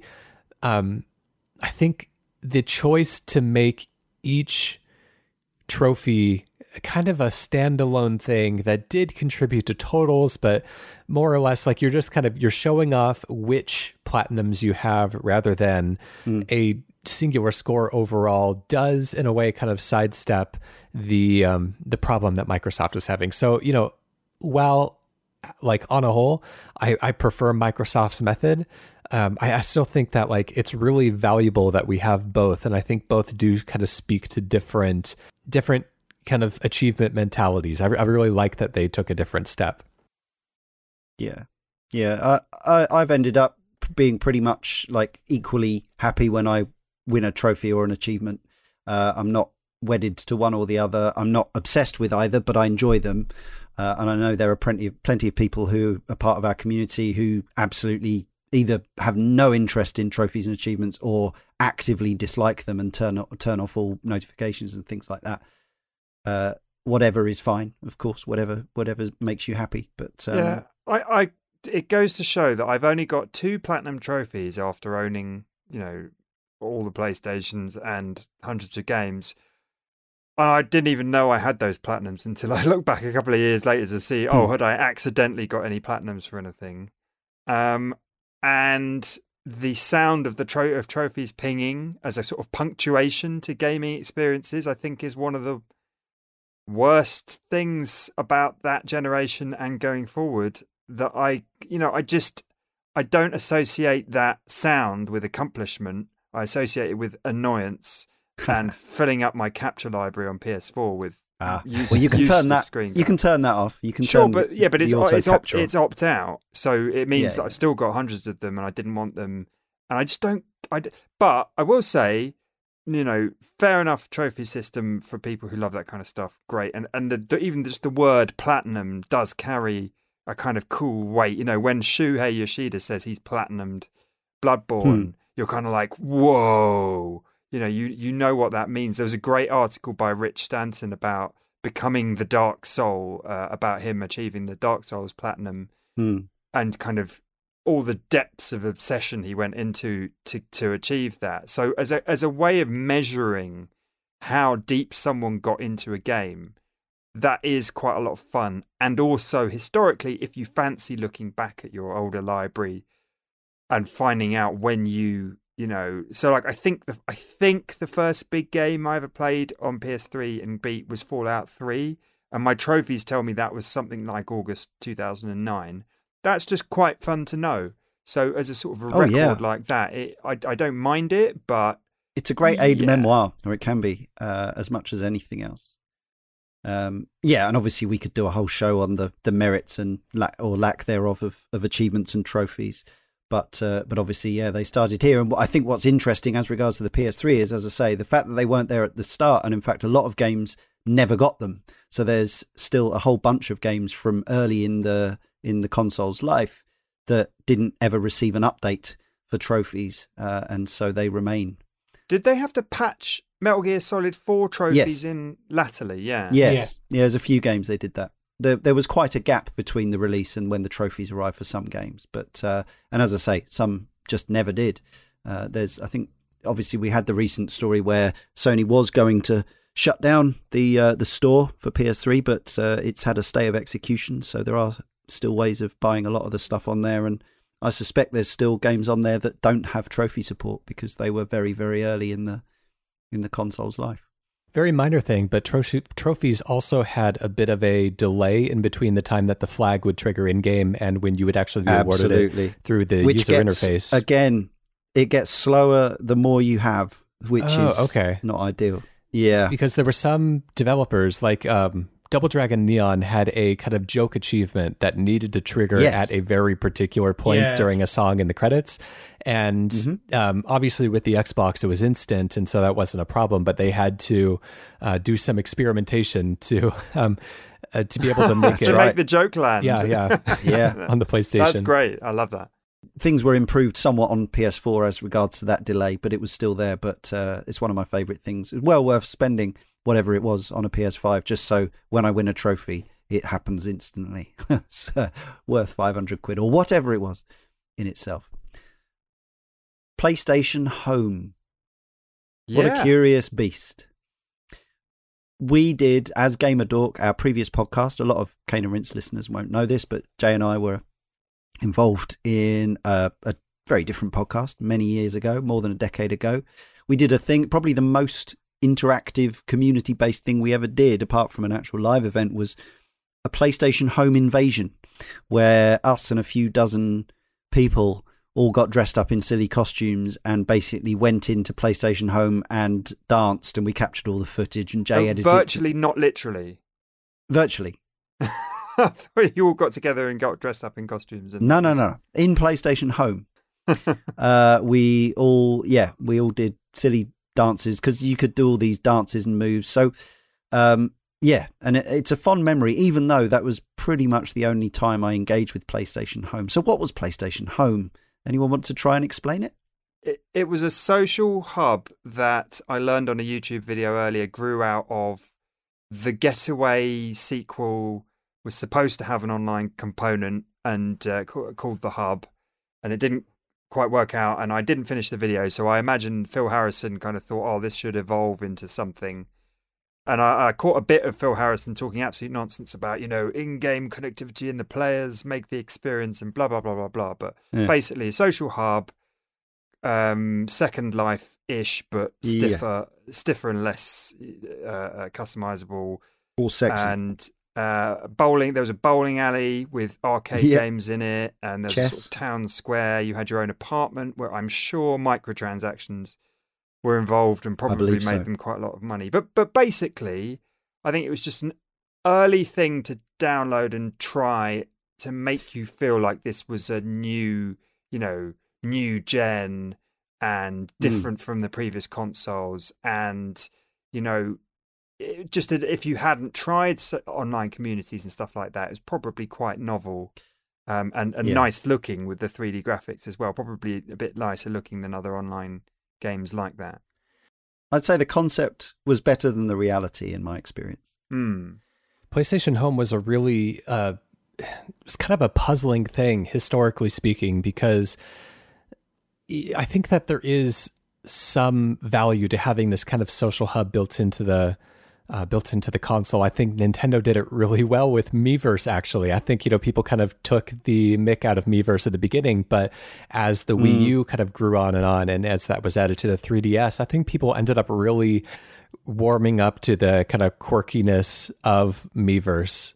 But this was kind of a proto Miiverse in that way. It really followed on closely from Second Life, and it has a very strange history because the technology wasn't good. Like, it didn't work very well. And I don't think that even people that liked PlayStation Home would say that it was a well-made experience, because there were you would have to queue up to do these digital activities in real queues that would take hours to get through at their most popular times. Like, it wasn't a menu of games for you to enjoy. It didn't open up private lobbies. Everybody was interacting with the same objects like you would be if you all went to the same real world location, which is just a very strange idea. But the thing was that many of the developers, as it was kind of like a later addition to the PlayStation 3 ecosystem, before launch, I think it was there for launch or shortly after, but it wasn't something that Sony was anticipating a huge amount of time beforehand. It was something that was kind of thrown together rather quickly towards the end. And they tried to kind of get a lot of their first party studios on board with creating things for PlayStation Home. And the first party studios kind of made an attempt at it, but a lot of them lost interest. And, once they saw the technology that was running it, they kind of thought this is bad. I'm not going to waste my time. And so, most of the first party studios just kind of washed their hands of it and said it's just not good enough. People are going to drop this immediately. But it ended up being way more popular than it had any right to be. And I think it was just because of a small group of people who kind of kept it alive and kind of made it their social gathering space and became, I guess, what mobile developers would later call whales. They bought a ton of stuff. And so it was third or fourth tier studios that were kind of left with the tab of developing all the stuff for PlayStation Home, because all of the studios with a lot of sway just kind of said we're not wasting our time with it. But then those third or fourth tier studios ended up making buttloads of money because these whales would just buy everything that you threw at them, regardless of the price. And so these studios just started raking it in. It was a very strange, because nobody really liked what it was, but still it made a ton of money for the studios who invested in it. Right. Yeah, I think it might have been my first encounter with a console indie game with Echochrome. I assume Echochrome is an indie game, or it's a very small game in the arcade in the bowling alley. Might be a Sony game. But it was so... It was just a very cool kind of, I guess, a little bit Ready Player One-ish experience of getting the PS3 and it being very new, trying out PlayStation Home and it being very different to anything I'd done before, and then playing a bit of Echochrome and finding it very striking and weird and different and small to what I was anticipating playing on the PlayStation 3. I think that was the beginning of me kind of opening up my brain. I downloaded demos and stuff on PC further into the past, but this was the first time on a console that felt like ritzy and new, and an indie game being presented by Sony, in this kind of very official way. That felt quite cool and edgy in a way. Yeah, so the updates were slow. The frame rate was variable at best. You would often be greeted by dozens and dozens of glass outlines of unfilled avatars. There were always updates, referring back to that previous topic. It was often update, because people were adding promotional areas and different rooms and whatever else. And the absurdity was that, as Ryan said, the queuing system was insane, but there were multiple instances. We found this out when we tried the home invasion thing, is that it took a while for us all to actually arrive in the same instance. So theoretically there was no need for queuing, but I guess there just weren't enough instances for all the people who wanted to play the pretty ropey bowling game or chess. But yeah, what a strange thing. It could have been massive, I think, or something like it could have been massive, but maybe when they bring the next gen VR to PS5, they'll bring back something like PlayStation Home, a virtual meeting hub in VR for PS. We've seen the success of stuff like Rec Room in VR ever since, and Second Life obviously still has a community to this day. Yeah. And the talk of the metaverse, with Ready Player One on people's minds, and talk of Fortnite and the metaverse or whatever, you can see someone trying it again, can't you? Yeah, Fortnite. Gosh, that's probably what this would be in modern days. Yeah, Nintendo taught them that you've got to get the bowling right. If you get the bowling right, you can convince 100 million people to come on board. Another little app that I'd not forgotten about, because it still exists. You can still do this on your PC, and it's a good thing to do. But this is where I first encountered folding at home. It was on the PS3. I think it was pre-installed, or it was promoted on the Cross Media Bar. Effectively, this is the project between a partnership between Sony and Stanford University, and the idea is that you lent some of your PS3's mighty, for the time, processing power into the communal protein folding program, and some of that data could be used to progress medical science in terms of treating things like Alzheimer's, Parkinson's, cancer even. It was eventually shut down in 2011, 2012, something like that. So it ran for several years, and I think 15 million PS3 owners contributed to the program. So there were 100 million computation hours for researchers. Why not? Why was this a one and done thing for 5 years, 10, 20 years ago, like 15 years ago? Why, if that's, it sounds like a really valuable much more noble resource. Than mining for Bitcoin as well. The only thing that I've seen that really reminds me of this since then was Borderlands 3 had a mini game that you could play that translated to, that's right, like scientific gene mapping or something like that. Kind of a clever integration there that I don't know how often that was engaged with, but cool to see that people are still trying it in some ways. Yeah.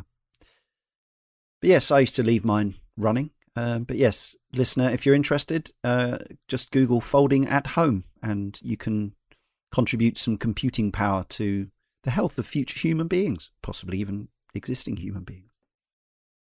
We've already talked really about the controller. Actually, let's talk a little bit more about the triggers, because one of our correspondents mentioned it. This was a thing. So they changed if there's one thing they changed about the DualShock 2, it was the slant on the lower triggers, or the lower buttons, was added. I was one of many people I know of who sent off for some clip-on things called real triggers, which I still have on my DualShock 3 to this day. Did anyone think that was an ergonomic improvement? I didn't know. I didn't know any better, so I don't know that I hated it. I just know that the controller was so familiar in my hands as a PlayStation player before that, and I wasn't, a shooter played plenty of shooters, but never, competitively or online or anything like that. So I don't think that it really occurred to me, apart from probably I just had a worse experience on driving games than I would have done with a better controller or, some add-ons. I think the controller is the kind of Achilles heel of the PlayStation 3. I just think it's not a good controller. Just in general, like I think that there's a lot of impressive technology built into it. It feels very light. It's just frustrating that the design hadn't evolved alongside the console, like using the same controller that they've been using ever since the mid-generation PlayStation 1, essentially.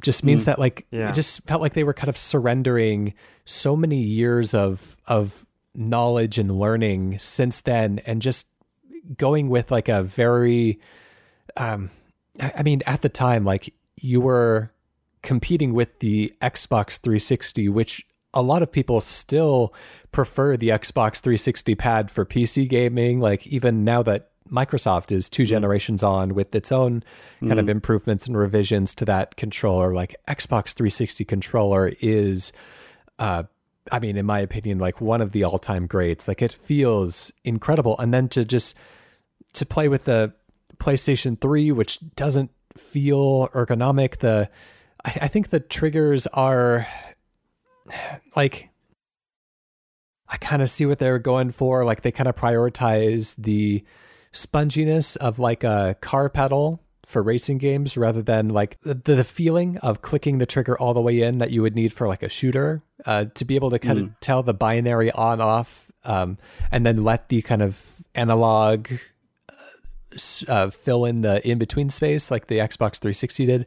But just the fact that the slope of the trigger was in towards the pad rather than outwards to kind of cradle your finger, it feels like it was a very puzzling choice. And I'm glad that PlayStation has updated their pad since then. You know, the PlayStation 4 was kind of like a half step into things that we had learned in the intervening years, and it was, I think, okay. But then the PlayStation 5 controller, I feel, despite the left stick still being in a position that I do not prefer. I will not say the wrong position, which is the meme term, but the position that I do not prefer. I think the PlayStation 5 controller overall is a very comfortable controller. I prefer the PS4 controller to the PS5 controller. Okay. But this is not that show. I find it more comfortable. I just find the prongs on the PS5 are a bit fat. But so the D-pad on the PlayStation 3 is very good for fighting games. So all your Street Fighters and stuff like that, if you're a D-pad player, then it's great for that. Yuffie uses PS1, but yeah. There were a few issues with the controller that I had. Obviously, the triggers being one, it was far too easy for your finger to slip off in the height of battle. But I've also got very long thumbs, so the joystick great for hitchhiking. Phenomenal. I've never been stranded long. The controller itself, obviously with the stick position, meant that, and they did slightly elongate the controller for the PS4 and again for the PS5. But one of the issues that resulted in the PS3 was that quite often my thumbs would collide with each other. Wow, which is not great when you're trying to aim and move at the same time. And that shouldn't was do quite body a common shaming, problem. but you freak. Yeah, exactly. But it is a small controller. It's a small controller. It feels it. It really is. And then Even there's also the joysticks even Carl were also Moon gets the blues. It's even the and the joysticks, of course, were convex, so that they were easy to slip off. So yeah. I did have some little clip-on triggers for the triggers themselves. Yeah. I had some little click-on joystick adapters that turned them into dimples. And what a difference that made. I mean, I think it cost me about £6 for them from Shop2 many, many years ago now.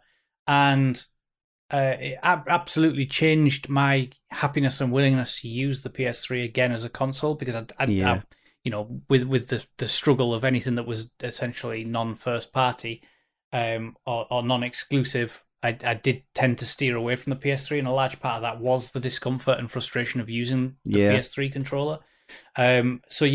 Just simple things that should have been ergonomically quite obvious, of trying to stop your thumbs slipping off the joysticks and your fingers slipping off the triggers. I'm not entirely sure what evidence they had that would be a good idea, but, common sense would seem to be that it wasn't. And none of those things that you could buy that, you didn't necessarily want to have to anyway, because controllers were already getting quite expensive by this point because of all the various tech inside. None of them would fix the dead zone on the analog sticks, which was still an issue with the DualShock 3 as well. One of the weird things about the PlayStation 3 controller as well, that was a carry-on from the PlayStation 2, was the pressure-sensitive face buttons, which I think I've only ever seen Metal Gear Solid use, and only optionally and sparingly. Like, it's just such a weird thing. But it's so unused that I'd forgotten about it. Yes, the last game I can think of using it on was, like GTA Vice City and Metal Gear Solid 2 on the PS2. I think Gran Turismo did benefit from it as well. But, if you want to use the face buttons for whatever reason. But, I know Ryan mentioned earlier about kind of the feel of the triggers. And the buttons had the same way. Everything on that controller felt a little bit spongy and a little bit imprecise, a bit like even the dead zone on the sticks that you mentioned. So it was a bit. It just never felt like that should have been the final product. It felt like it was the one to get us to where we are. Unfortunately, the getting us to where we are was a lot of years before the PS4. Yeah. And the PS4 was humongous improvement over the controller. But I just felt that I had problems with pretty much everything that controller did, except for the D-pad. Were there any third-party options? I'm seeing on my list of potential devices here a Logitech cordless precision controller. Was that a viable third-party option, perhaps? There always are third-party options, but I never saw them widely used going to anyone's home who owned PlayStation 3s. No. And I did experience some third-party options on the Xbox and on the PS4 since. And, I mean, we're talking good brands like Nikon and Razer. And they weren't great either. There was a light gun, the last generation, that I can think of, that had an actual, not including things that you shoved a Wii remote into to make it into a gun. But there was an actual GunCon 3 for PS3. I'm not sure exactly how it worked. Did it use the camera? PlayStation camera or something like that? Because famously, light guns don't work on modern TVs, right? That's been the issue with light gun games in recent years. I wonder if it required a CRT, because PlayStation 3 was kind of at the tail end when a lot of people still had CRTs. That's actually a really good point. Maybe it was as simple as that. Yeah, I think it's possible it had its own sensors that like with the Wii, that you would put it on top of the TV. Okay. Yeah. That's possible. Yeah, and of course, light gun games did make a bit of a comeback with the advent of the PlayStation Move, although it does feel slightly weird pointing the old dildo ball, as we used to call it, at the screen rather than something that looks and feels like a firearm. But we'll talk maybe a little bit more about some of those gaming options later. Obviously, memory. The first version of the PS3 came with was it like a multi-card slot that you could put memory sticks in and stuff, but they just again, was it just so you could use it to look at your digital photos, or what? I didn't really understand a purpose, and it made sense that this was one of the first things they pulled out, along with 2 USB ports for the cheaper model. I wouldn't have a clue. It felt like they were trying to put as much of everything as they could onto the console. Anything that's made by Sony, you can shove in it somewhere. Yeah, except for USB ports, because it was the thing for Rock Band owners would have to plug in like a USB extender if they wanted wanted all their instruments to be plugged into the PlayStation 3, whereas the Xbox 360 could handle them all natively. I had an Xbox Rock Band Dubry for my 360 though, but maybe it just came in the package. Yes, it was curious that the first advent of the PS3, the first model, had all those USB ports, because at that point there was no Rock Band, and so what would you need? At what point would you need 4 USB ports on a PS3 in 2006? Well, like I say, I think they were just hedging that this might become a device that did more. And that you might want to plug more future. Since it's literally universal serial bus, So I think it was just like over-engineering consumer electronics thought process of just like, let's just throw everything in here because we can. It's the first PlayStation, isn't it, that I remember USB being a thing, and obviously with pads that were wireless, but I still remember having to plug it in a lot and just fiddle around with the front of the console that I don't remember being quite so much as an issue with previous PlayStations. I mean, I shouldn't complain. It's the one console where I've never ran out of USB ports to use. Yeah. I still have that problem now with the Xbox Series X and the PS5. So more USB ports, please. Why not? So that famous 3-week spell, just over 3 weeks, 10 years ago now, in 2011. Can't remember what months did it run. I remember it was like April, May, springtime, something like that. April. Yeah, it was definitely around those months. Yeah. The PSN hack. So some 77 million network users affected by an outage prompted by data breach.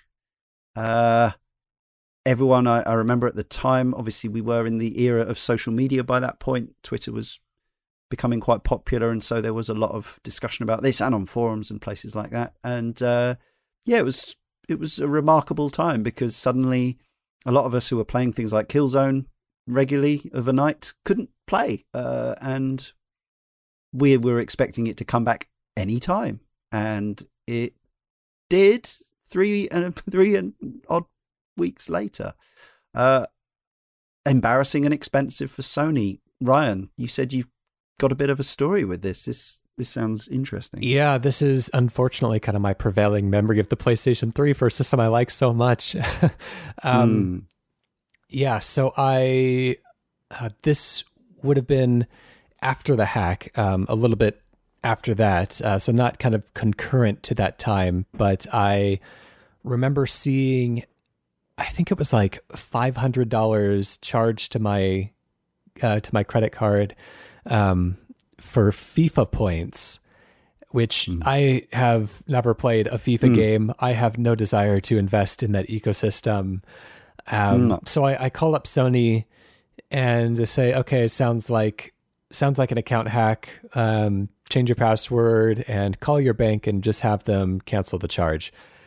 And so I did that, and then they banned me from the PlayStation Network, which not only meant that I couldn't play online, which fine, whatever, I don't care, but also I didn't have access to any of the online purchases that I had made unless they were already downloaded onto my system. So I couldn't download, I couldn't re-download anything. I couldn't make any new purchases. I couldn't access my PlayStation Plus, which still had an active subscription.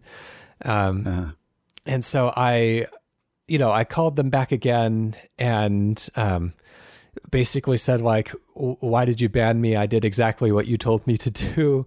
And they gave me the runaround for a very long time until I started complaining on, I think Reddit and different web forums, because a few other people were experiencing this at the same time. And I think I had been, my story had been noticed by some sort of one of the journalistic outlets. And they had kind of quoted some of the things that I had said and some of my experience in trying to recover my PlayStation account. It went down a long rabbit hole of, oh gosh, here's another thing. I haven't thought about this in a long time. So at the beginning, my account had been taken over and transferred ownership to somebody who lived in North Africa, I think it was. One of the North African countries. I'm not remembering which. But so I had to call Sony to get my account back to myself. And I was able to prove that I was myself because the credit card and the address and everything that had ever been associated with my PlayStation account was under my name. And so I was able to kind of prove that I was who I who I said I was, but there were like 3 or 4 instances of it going back to this other person because they had stolen my account once. And so they were able to go through the same system and say, hey, you can check the previous addresses on this, and one of them is mine because I was one of the previous owners of this account. And so like I called Sony so many times to try to like tug of war my account back and forth because the person who had stolen my account, I guess they had listed as like another owner of it. And so they were able to make a claim to it as well. And so it was so frustrating because like I could explain to them like this person stole my account. You could see the entire paper trail. You can see that they had, it had been mine for years, and then they had intruded upon it, and then they were quickly kicked out. But like they couldn't mark that as being like an uninvited intruder or anything like that. Like it was like they were just permanently associated with the account from that point forward. And it was so frustrating until eventually like I rose such a stink about it online, and, the games journalism articles that would, that quoted me and stuff like that, that eventually one of Sony's lawyers got in touch and said, what's going on? I explained the entire situation again. Stop whining, you. And you're making us look bad. Yeah, essentially, because like the way that Sony was positioning it was, well, hey, if you want to get back online again, then pay the $500 for the FIFA points that we are down now. And I wasn't ready for a worldwide corporation as big as Sony to essentially be holding my account hostage for something that was their fault. It was. How old were you at this point, by the way? Like 19? I was in grad school while this was going down, so I would have been probably around 20. Yeah, scary stuff. Yeah, it's horrible, and a lot of money for a 20-year-old. Yeah, certainly, especially one who's trying to go through grad school in the United States. It's terrible. Yeah, right. Well, it's your fault for getting addicted to FIFA Ultimate Team, as far as I'm concerned. What a nightmare. Yeah. For me, it was just like, I'll play my 360 until it comes back. And I'm guessing Carl was in a similar boat. I was actually working at sea at the time, so that's how I know it must have been earlier in the year. So I was working on the ships, and I was away. Yeah, I was away 2 weeks at a time, and I was like, And I just remember the whole furore around the fact that Microsoft had been offering 2-factor authentication, and people had been calling it for ages on Sony. And Sony just seemed unwilling to put it in there. And then, this happens, and it just really kind of elevated the whole. Unsurprisingly, they're really hot on it now.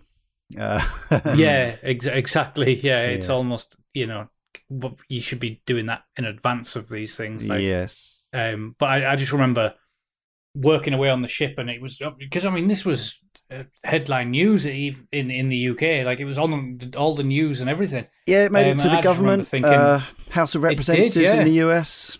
Cost Sony $171 million in the end, they said, although still only a fraction of Red Ring of Death, but similarly bad PR. Yeah. And I just remember being on the ship and thinking, well, I wonder if my PS3's locked down, and when this all rectifies, I wonder what I'll get out of it. And it was like that was it. I wasn't in the same boat that Ryan was, where you're jumping around desperately trying to reclaim stuff. I was just like, what was the ultimate resolution, Ryan? Did you get that far?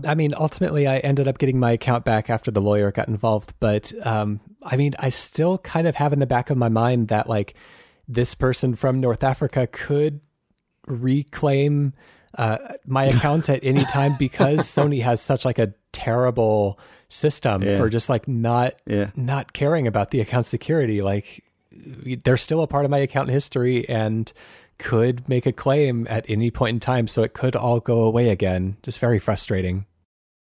Yeah, I just remember it as like a big. I think it was around the time I was starting to get interested in games websites and news again, and podcasts and things like that, and it being a big hoo-ha. But I mostly remember it for free games afterwards, for Wipeout HD and Infamous. I'm sure there compensation was nice. Yeah, and just not having considered those games before, and really loving both games. I think Infamous was possibly a few years old by that point, but No, it was well 2 years old, I think. Yeah. It was pretty new. I mean, frustratingly, I had all the games that they gave away already, but I didn't feel like in a position to complain. yeah, but Wipeout HD. Yeah, so I won't go into the actual games themselves, but yeah, I just remember coming out kind of on top after the whole. Yeah, they gave in America it was 5 PS3 and 4 PSP games and the same in Europe. Germany got a slightly different selection because of Germany's sort of censorship and violence laws.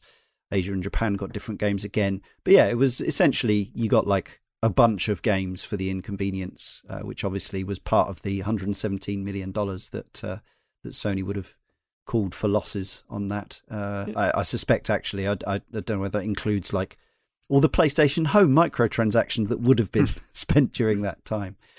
I mean, in some ways, you could probably say that Sucker Punch did quite well out of it by having probably. one of their titles thrust forward to millions of people.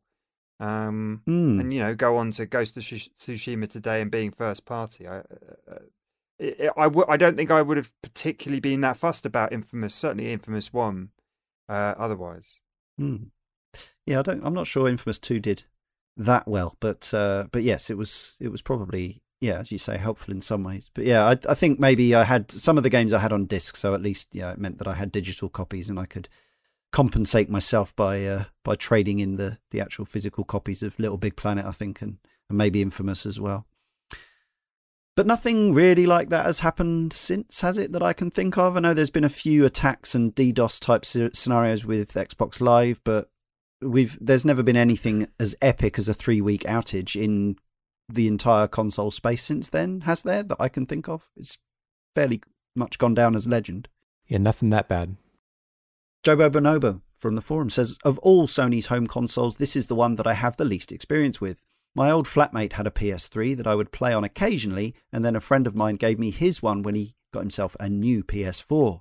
But my job at the time meant that I had little free time, and when I was home even playing the PS3 seemed like extra work, so the PS3 was comparatively neglected. I found the PS3 to be a step down from the previous PlayStation consoles. The PS3 was disappointing on multiple fronts for me. It didn't have the strengths of the other consoles, such as the large indie library and mandatory demos for said titles of the Xbox 360 and the eclectic, quirky lineup of the Wii. If I had time to check out the Ratchet & Clank series or Yakuza games and other stuff that I was sure to enjoy, I probably would have fonder memories of it, but that was not the case for me. I certainly had memorable experiences on the PS3, such as Little Big Planet, Portal 2, 3D Dot Game Heroes and Rayman Legends. They had something which I felt was so lacking in most titles of the era, a distinctive art style which might have drawn me to check them out in the first place. In conclusion, the PS3 was a letdown to me, as it felt like it was merely responding to what its competition was doing and not setting the foundations of the gaming landscape like its insanely influential predecessors did. Sony might have been getting a bit too big for its britches and definitely got off on the wrong foot with their high price tag and giant enemy crab memes. However, I think they certainly learnt from their mistakes. Perhaps the PS3 had to stumble to make the PS4 soar. Yeah, let's talk a bit about the library of games. As always, listener, if we don't talk about your favourite game or the one you think deserves it, we can't possibly talk about all the games. We're going to talk for about an hour on the entire library of PS3, of which there were, well, the best number I could find was actually just the number of entries on Wikipedia, but I don't think that's nearly all of them. So I've got a number of 2,278 games released for the PS3 during its 10-year lifespan, but I suspect it's considerably more than that if you include all the rarities and obscurities and, yeah, all the niche stuff and whatever else. We did mention this earlier.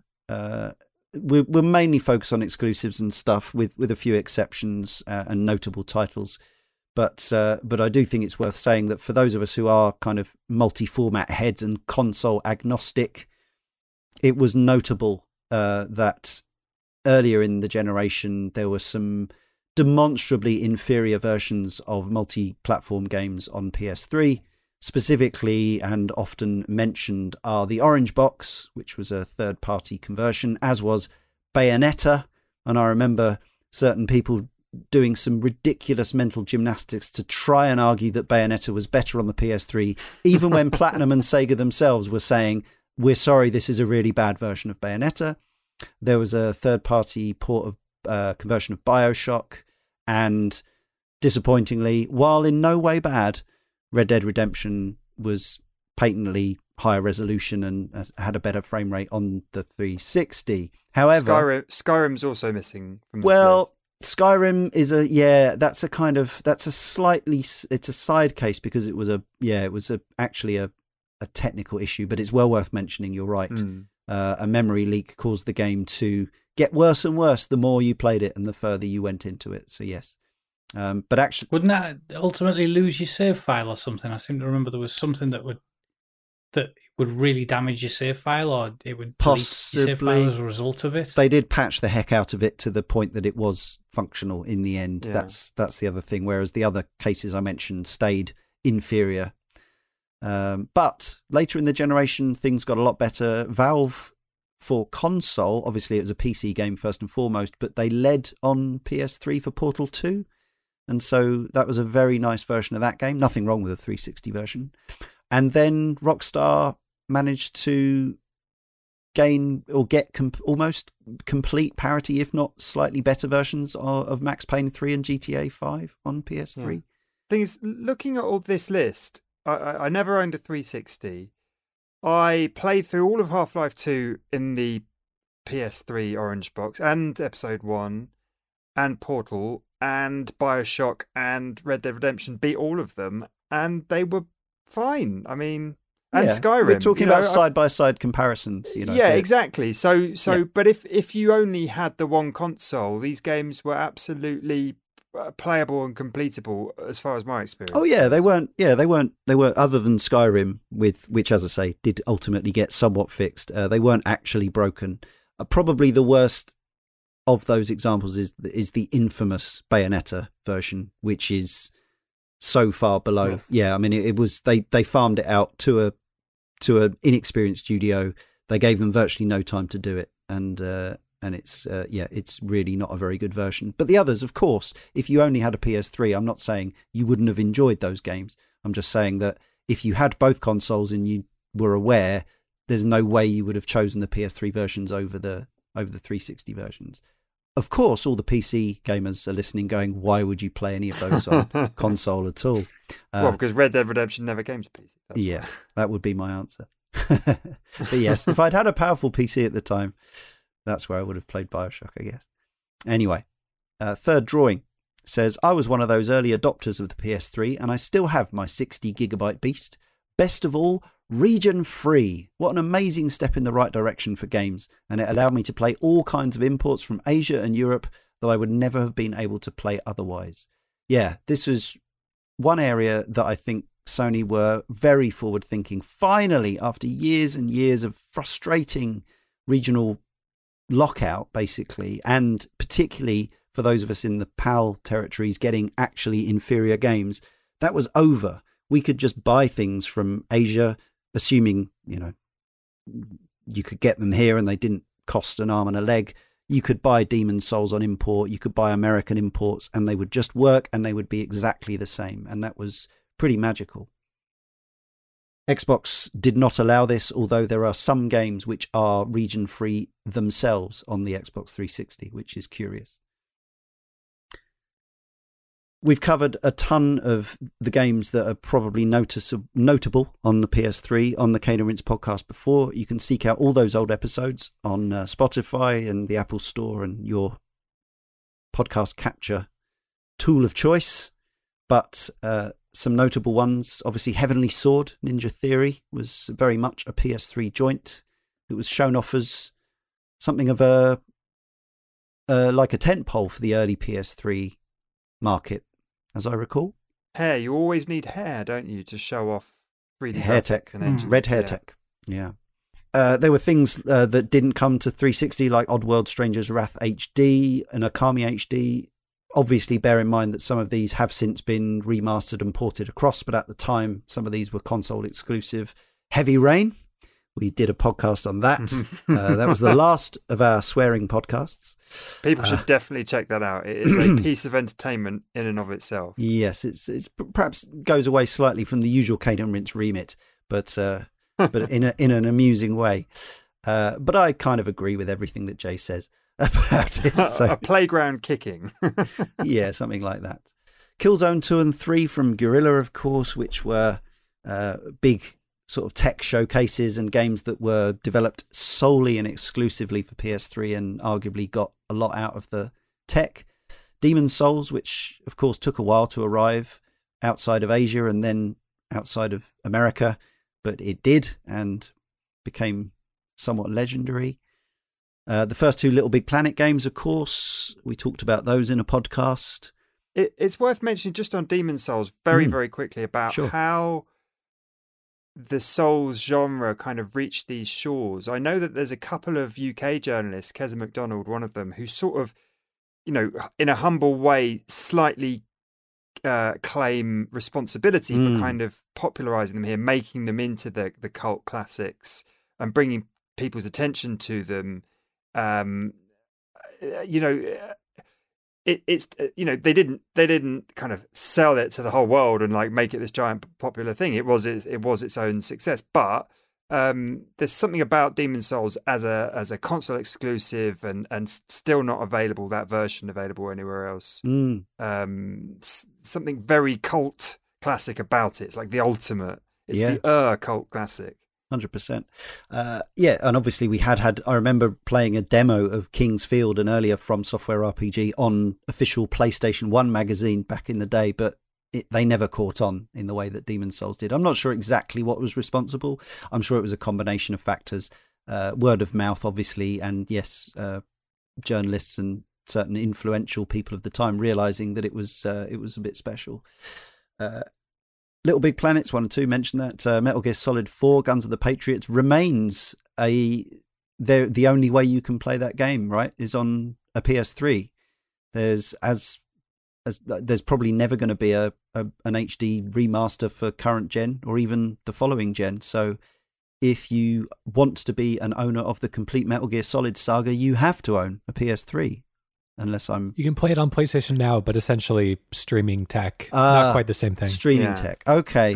No, but I guess that counts. Is it okay to just say quickly on Little Big Planet? The first time I saw that game and heard it, that's the one that kind of sold me on next gen in a way. That the smoothness of the graphics and Stephen Fry's voiceover and Media Molecule's charm, the very opening tutorial level just seemed to me to be groundbreaking, like a really futuristic experience in some ways. And also the licensed soundtrack in that game. There was just something about that very first game. I didn't get into the creative stuff, whatever, but just that first impression of the tutorial level was so fantastic.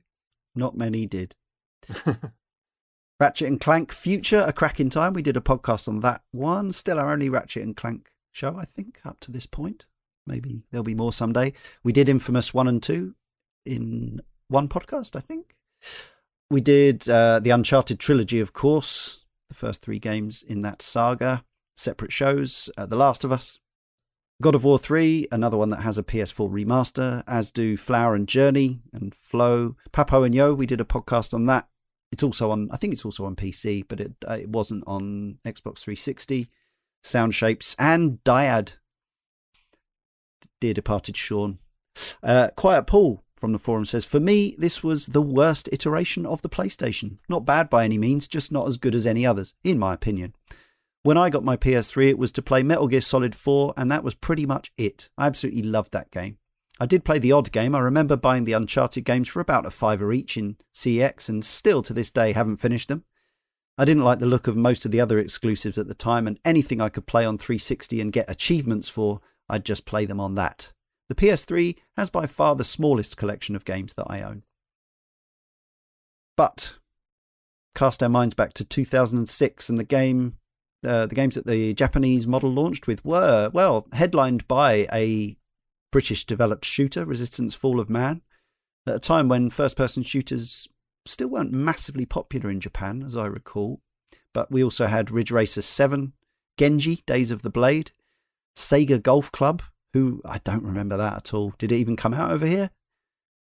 Mobile Suit Gundam, always a Gundam game. Target Insight. There's always a Mahjong game in Japan as well, Fight Club Online. And there was a digital game early on called Blast Factor. And I didn't know, but that was Bluepoint Software's first ever game. It wasn't very well received, hence I've never played it. The US launch lineup, which of these did you have, Ryan? Any memories of any of the games here? I played Call of Duty 3, Marvel Ultimate Alliance on 360, but that doesn't really help us out. And then Tony Hawk's Project 8, of course. Huge fan of that series, but again, 360 at the time. Okay, well, yeah, I think they were all fairly similar. European launch titles, well, it was a pretty... That's massive. Swollen list by that point, wasn't it? I guess that's the advantage, if you will, of a delayed release. We even got Sonic the Hedgehog 06, apparently. Another one I remember seeing running in a store before I had a PS3 was Virtua Fighter 5, which did come to 360 a little while later, but it had a window of exclusivity on the PS3, and that was tempting to me, but not quite £400 tempting. What else do we remember, folks, from the list of games that we have here? I'm not going to read them all out. Call of Duty 3 was okay.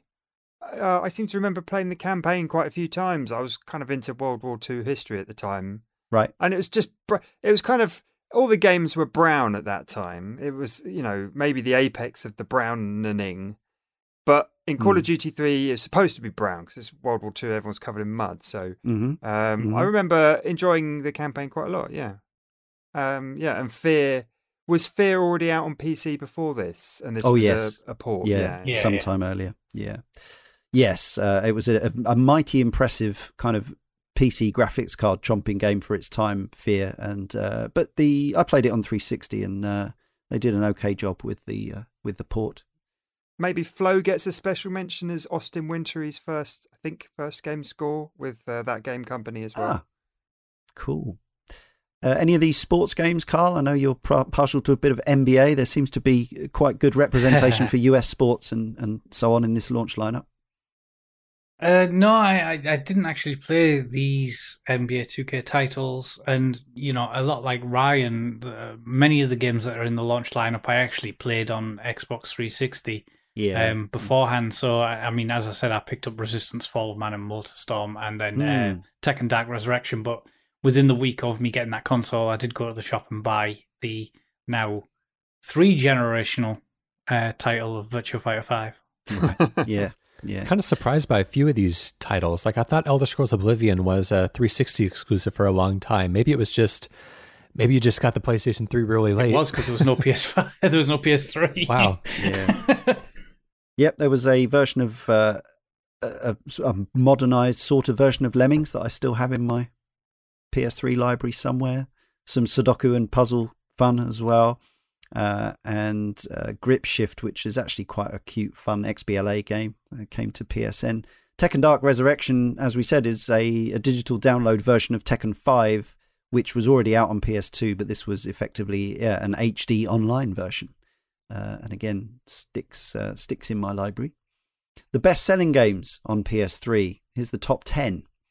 Obviously, many of these are multi-format, not all of them though. Grand Theft Auto 5. Unsurprisingly, is the best-selling PS3 game, as well as quite possibly the best-selling PS4 game. I don't know. I think the best, is it the best-selling boxed game of all time? Oh, yeah. Fairly sure, yeah. And it just keeps going. And and there's a new version coming out in the not-too-distant future. Anyway, nearly 30 million. Yeah, and that landed like an absolute bombshell. That day, that launch day was just the most enormous event, wasn't it? I got that one on PS3 as opposed to 360. I think partly because the storage meant it was only on one disc, right? Whereas the 360 version was on two. So it was just slightly less kerfuffle. And Digital Foundry did a comparison, and I think they were ever so slightly. Very slightly. It was like version. Density of foliage type of stuff. Yeah, that's right. Yeah. Gran Turismo 5, which was a long time in coming, as I recall. They're always a long time in coming, aren't they? Apart from the ones that sneak out. So, the prologues and that. I heard some fans saying that it was a bit of a misstep for the series, and I must say I did have it and bounced off it. But people were saying that Gran Turismo 6 was like 60 frames a second, 1080p, and fixed a lot of the problems and was a lot more fun. But because it came out right at the death, Yeah. perhaps, still 5 million copies, but relative for the Gran Turismo series, that's sort of, shy. Carl, you're a Gran Turismo guy, aren't you? I know Forza's obviously... Yeah, just a bit. Yeah, I know Forza's sort of divided things up in recent times, but those are the two serious car head collecty tune your vehicle games. So Gran Turismo 5 second with 12 million copies, Gran Turismo 6 10th with 5 million copies. What are your memories of those two installments? I remember waiting for GT5. As you say, they're never something that comes early on, and being very excited. I made sure I had absolutely no plans that day. I walked into town, I picked up a copy from my local game store, walked home and played it, and, put a lot of hours into it, but fell away from it very hard. I can't remember why. Probably another game, other things, other events, playing stuff online, I'm not entirely sure. And then for some reason, I put it back in my console many years later and started watching some TV shows next to it, as I sometimes do with racing games. I'll just kind of relax. I'll have TV on in the background, that kind of thing. And absolutely hammered Gran Turismo 5 to the degree of, well over 100, maybe 200 hours in it. I put a lot of time into it. Very much enjoyed it. Far more than I did the first time I played it. I seem to remember it having a rather obnoxious jazzy number in the intro to start it that sounded, to my uneducated, ignorant ears to jazz, like a lot of noise, but beautiful imagery. Yeah. What's interesting about the top sellers list is that Naughty Dog has 3 entries: Uncharted 2, 3, and Last of Us in the top 6. Yeah. Above, a Batman game, which sort of speaks to how Naughty Dog. I mean, I know they're exclusive to the console, but it kind of speaks to. But Batman's a huge brand. Yeah. It speaks to Naughty Dog's emergence as this kind of superstar, blockbuster developer, and how they built from Uncharted 1 to Uncharted 2. Yeah. I remember that, was on the front of Edge magazine, Uncharted 2, and just the jump up was staggering. It was such a fantastic game and showcase as well. We should remember they had already had quite a lot of success with the original Crash Bandicoot trilogy in terms of numbers, but yes. In Jak and Daxter. And but yes, this was probably next level stuff in that regard. Metal Gear Solid 4, the exclusive, comes in 6th with 6 million copies. Then it's Batman Arkham City, 5.5 million, which would have sold even more on Xbox 360. Gran Turismo 5 Prologue sold 5.3 million copies, more than Gran Turismo 6, because an end-of-gen release. And God of War 3, which was one of 2 God of War games, but the only mainline one, I guess, on PS3, 5 copies. So what was the deal with Gran Turismo 6 then, Carl? Did you play that for 200 hours? Because it sounds like maybe it was the superior game, but maybe it came too late. I'm not. So I got this as a Christmas gift. I didn't even get it at launch. I was busy playing other things, and I was immediately very, very impressed by a lot of what it did. There was a lot of subtlety to the tweaks around the navigation, the central game structure, the passion around the cars, that kind of thing. But it felt a lot like, well, I've done all of this before, and it was very close. Because as I said with Gran Turismo 5, I went back to it, and I think that I'd probably just left it a little too close. And as a result, Gran Turismo 6 didn't get the playtime that it probably deserved, because it was actually very, very good. And countless times over the many years since that's released, I keep thinking, maybe that's the game I'll play. I mean, as you well know, these are the kind of games I absolutely adore. So going back to them isn't such a problem, in that they'll still be great games. But now with Gran Turismo 7 coming at some point, I don't know whether yeah. to go back to Gran Turismo Did 6, and I just feel like it was a victim of its own timing for Yeah. me, and looking at the sales, probably for a lot of others. Did it also get eclipsed by, was it Evolution Studios one on the PS4? Was it Project Cars? Is that the one I'm thinking of? I mean, Drive Club. No, Drive Club, sorry, that's the one I meant. Yes, thank you. I get them confused. I think maybe Drive Club had already been showcased, hadn't it, for the PS4 coming forwards, and I think Forza Horizon had probably released on the Xbox 360 at this point. Yeah. Which might have taken a bit of the shine away, as well as obviously the consistent improvements that Forza had actually had as a series. Highest rated games, well, again, lots of these are multi-format, but they existed on PS3, so they count.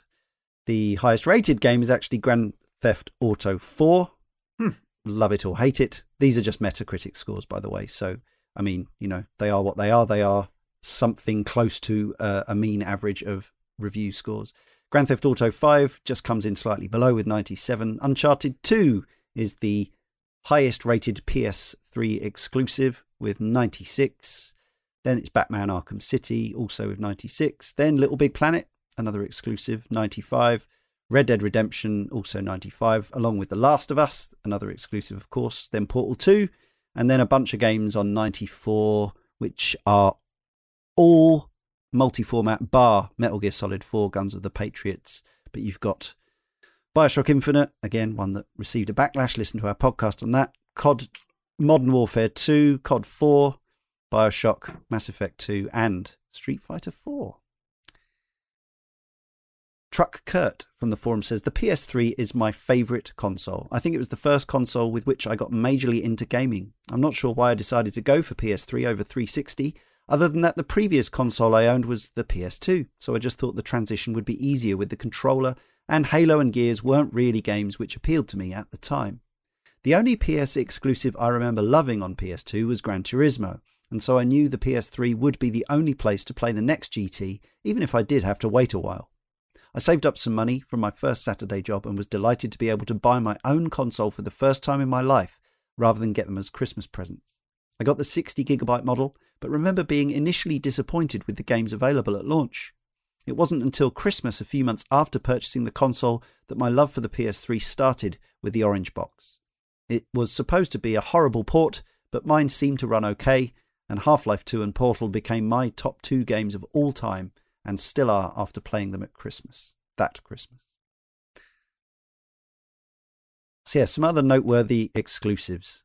Chime in if you have something to say. Most of these games, as I say, they're ones we haven't covered on the podcast. They are almost all certainly on the big list of games that we'd like to cover someday. But in the meantime, you have to make do with a few words. So 3D Dot Game Heroes has already had a mention. Africa with a K. I remember this having some buzz. Now, I think it was a disc release in some regions and a digital release in others, but I'm not sure it ever came out in Europe. This was a really impressive tech demo when they showed it off at E3, but again, like I don't remember the actual release taking place, but I remember it being like kind of a graphical centerpiece on their stage presence. I played this at a gaming LAN, so someone had definitely imported it. And I remember being really excited to play it because it felt like one of those. It wasn't readily accessible, you know what I mean? And Sony had been showcasing it, and I thought, this is going to be really good. And I found it incredibly boring, but very visually impressive. So the tech there was really incredible, but actually as a product, I fell off that hard very, very quick. Yeah, I think it was sort of maybe an early example of it was a photo mode game, effectively, wasn't it? Mm-hmm. Like Pokemon Snap, but with realistic safari animals. Anyway, it's I think it's considered a bit of a cult classic, but it's probably a bit of a Marmite kind of a game.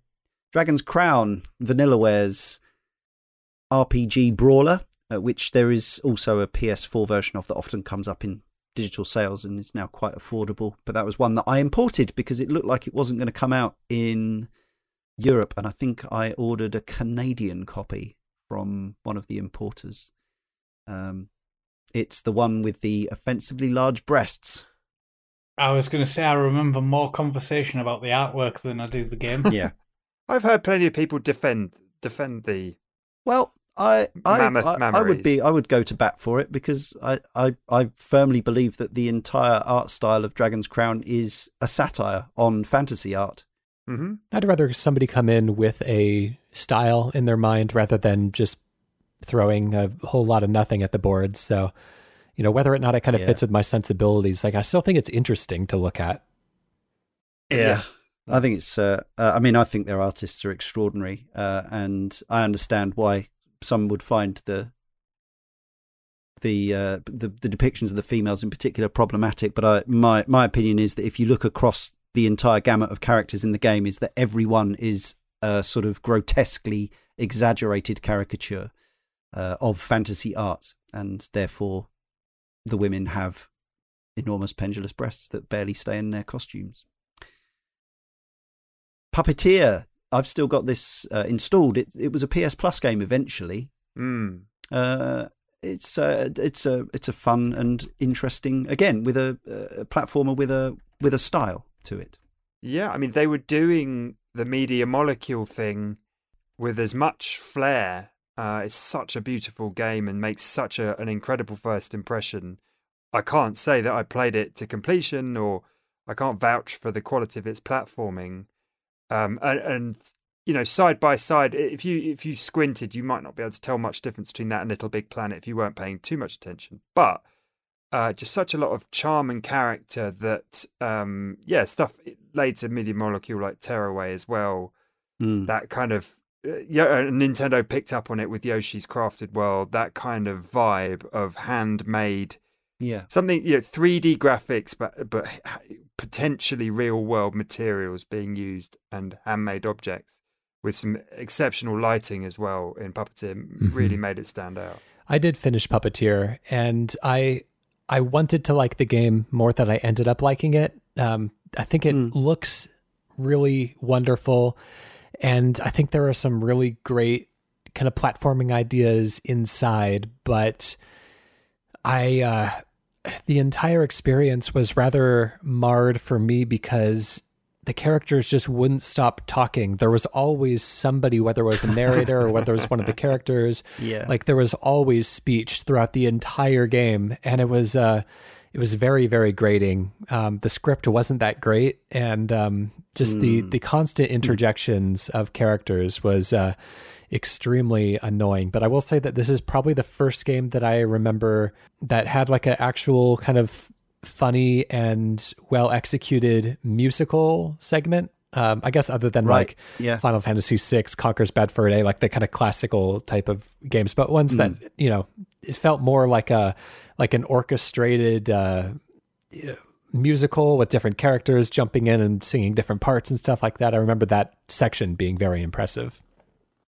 It's an interesting one. It was a collaboration between Sony's Japan studio but it has a British director and a British composer.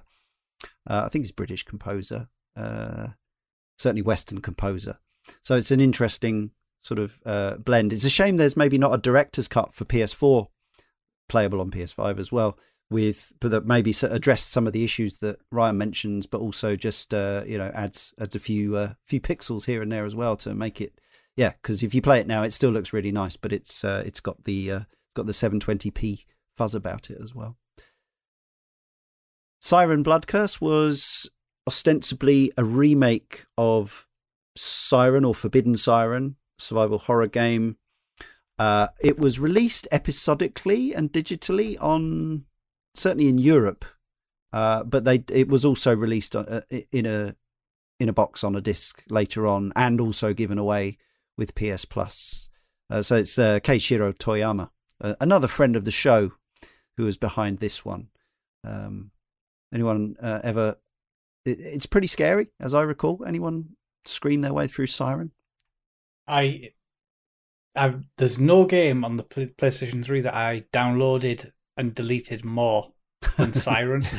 I always wanted to play it, but then I needed the space for an update or something else, so Siren went because that's what the priority was. And funnily enough, I had this conversation 2 weeks ago with a friend of mine about Siren, and it came up, and I said that is probably my biggest regret on PlayStation 3 of a game I didn't play. One day we'll do a podcast, maybe. Yeah. There were 5 Ratchet and Clank games on PS3, if you include all the various bits and bobs. Tools of Destruction, Quest for Booty, Into the Nexus. 6, including Crack in Time, which we've already mentioned. Plus All for One and Full Frontal Assault. I played at least a bit of each of these. I was watching during the Games Done Quick stream that's happening kind of right now as of the time of recording. I was watching some of the Into the Nexus speedrun, and I mean, obviously they're doing a lot of out-of-bounds stuff that wouldn't reflect my experience, but I'm surprised with how little of the game I actually remember. I remember enjoying each of the Ratchet and Clank games that I've played, but have a really hard time summoning specific memories about them. I think the one that stands out from the lot being All for One, a very different style of gameplay I really disliked. It was like a very simplified version of the Lego platformer games that Traveler's Tales makes these days. Essentially, it's 4 players get together. Each one of them has different abilities that they can use to move as a group through very, very simple platforming courses. And I was older than its target audience, but I love the Lego games. I've played almost. I think I might actually be caught up with the Lego games now. I think I have played all of them. That's a lot. But I just it's a lot of studs. I found All for One, Ratchet and Clank All for One, to be very, very boring. That was a PS Plus game back in the day. I know, because it's sitting there on my machine, and I've certainly never paid for it. The Resistance trilogy. So yeah, we started with the launch game. There was some controversy around it because one of the scenes involves, was it a shootout in a church in Manchester? Something like that. It ran on into a trilogy. Obviously the developer is doing kind of impressive and well-known things today. I've never played beyond a demo of the first one. This series has been nearly nominated for the podcast a number of times, but now it feels quite old. I know Tony was desperate to cover it at some point, but I'm not sure how much fun they would be to go back to. I think the series ends strongly, or was it peak? Yeah. It does end strongly. People rave about that third one, and I was always on my I should get to that, but I'm never quite going to get to that. It's very brown. It always felt a little devoid of personality. I think you're right. I think I had the first one. It was one of the launch games I played. It felt really, and this might be quite shallow of me, but it felt quite bland. In the controller had no vibration. There seemed to be no feedback from fighting the enemies. There was no waiting. It just felt quite sloppy. Comparing that to Gears of War as well, which was its contemporary, and the most obvious comparison, really not a favorable one. Exactly. I mean, and even at launch, you will.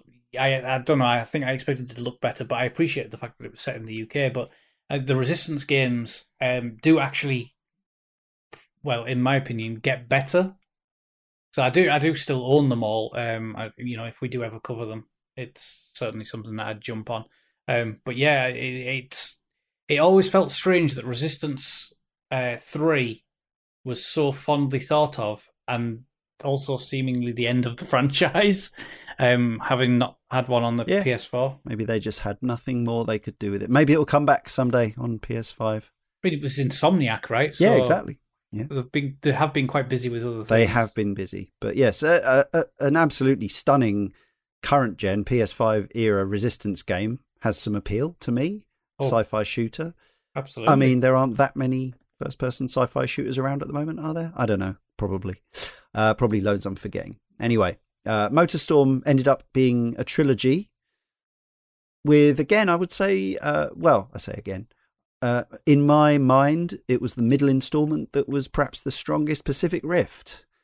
I did buy that one. Apocalypse was the brown one. That was a PS Plus game at some point. I thought Apocalypse was the one that people look back on really fondly now. Of course, this is just personal recollections and readings of community sentiment, which gets dangerous. But Pacific Rift is the pretty one. It's like the one with colour, and Apocalypse is the brown one. So I think more. Wasn't there? Oh, the snowy one was on PSP or Vita, was it as well? And there was MotorStorm RC, which was a cute downloadable game, which is MotorStorm but in a sort of super sprint or Iron Man Stewart super off-road style. And that's my actual favourite game in that genre since that title. Like, that was a really strong title. I really enjoyed the RC games. And of course, you know, it was the same game on PS3 and on Vita, so you could play it handheld if you really wanted to.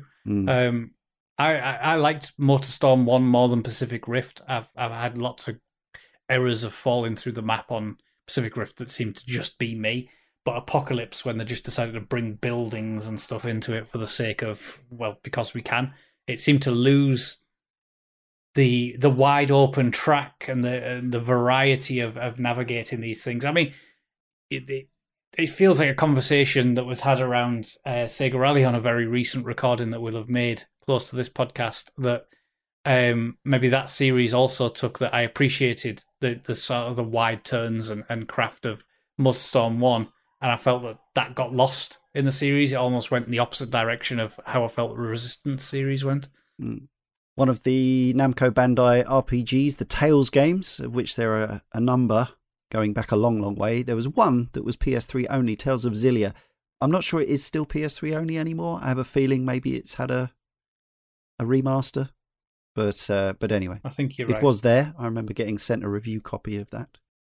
Ryan already mentioned this, but yes, it's one that stays in my collection on a disc. Possibly still. I know we've had the remasters recently, or remaster of the original Katamari, but Katamari Forever remains stuck on PS3, and I think is a really good way to introduce yourself to the Katamari Damacy series. Absolutely. This was my jam. I really, really love this entry in the series. It was the first one that I ever owned, not the first that I played, but the first that I owned. And it does that kind of thing that a lot of last entries in series do, where it's kind of a greatest hits as well, which is kind of a clever way of reusing some old assets and ideas, sprucing it up a little bit. And then it included a lot more kind of like visual filters and stuff like that that you can unlock along the way to make it look kind of, you know, spiffy and new, and a little bit of spit shine on the still pretty, you know, simple but appealing graphical style. And I think that this one, with its visual filters and with its kind of greatest hits mentality, I think would clean up really, really nicely for a modern day remaster. Yeah, do it again. Definitely. It also contains quite a lot of the legendary music from the series, doesn't it? Yeah, it's one of the better soundtracks. A lot of it, again, is remixes of songs from earlier in the series, but they tend to be very, very good remixes. So I'm okay with that. There was the other God of War game, Ascension. I've never heard anyone say anything nice about this game. I like this one. This is probably my favorite God of War game, but I don't have like a huge amount of affection for the series. But I feel like this God of War game, it got passed over by a lot of people at the beginning. God of War 3 was such like a culmination of the Greek storyline. This one being a prequel didn't really feel like something that people were necessarily chomping at the bit for. And the fact that it came out, I think, even after the launch of the PS4, like it was very, very, very late generation.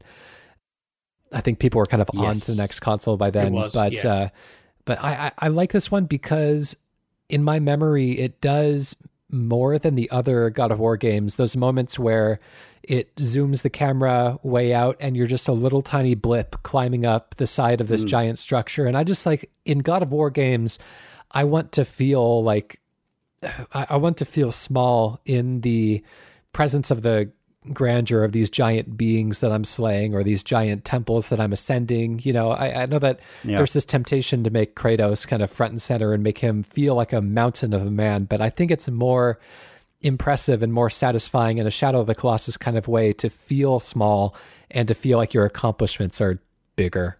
Yeah, it was a real technical showcase as well for the PS3. Like, it was really frame rate wise, not so much though. Okay. No. Another remaster then. They did God of War 3. Again, if we ever do a full God of War series on the other podcast, on the main podcast, Ascension would undoubtedly form part of that. I say I played it for the first time ever earlier, PlayStation All Stars Battle Royale. Again, I never would have bought it, but it was a PS Plus game, so sits in my library. This was, of course, Sony Does Smash Brothers.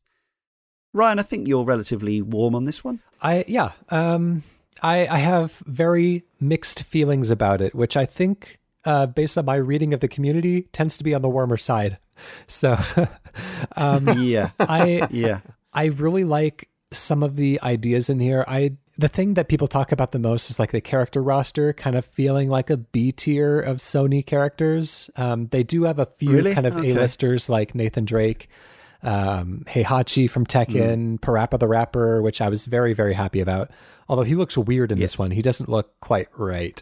But anyways, I'm glad to see Parappa in anything that he can sneak his way into these days. But, there was kind of like, I think a lot of the complaints around the character list came down to like, you got the wrong Dante. Why do we have Raiden and not Solid Snake? Just a few kind of like, why is Fat Princess in here and not, Crash Bandicoot? A few of those kind of weird character choices that were probably driven by necessity and by ending up at weird points in the marketing cycles of various upcoming games rather than being probably the choice of the creators. But I think for what it is, it has some cool ideas. I really like the concept of stages where each stage represents like two franchises instead of just one, and always kind of unfolds like one franchise is invading the other one. So it would start off in a pretty kind of standard, like the Parappa the Rapper stage would start off in the Fruits Dojo, which is Chop Shop Master Onion's dojo, where he teaches you karate and how to rap. And then the wall gets crashed down and there's a big, I think it's Resistance Fall of Man war happening outside, or one of the big kind of mech games, war taking place around the Parappa town. There's these big mechs that stomp into town and start shooting everything up. And so, kind of like that, there's each of the stages are kind of like fun interplays between various IPs, which makes everything feel very kind of unsegmented, very like everything's a big family in a way. So, that's exciting. But I think the part that I didn't care for the most was the scoring mechanics. The only way to KO an opponent was to use one of your 3 special moves, which you charge by collecting orbs, which other players drop when they're hit. And so it requires you to stay within like very close range of other players. So you're there to collect the orbs. So that means that like ranged play isn't really an option.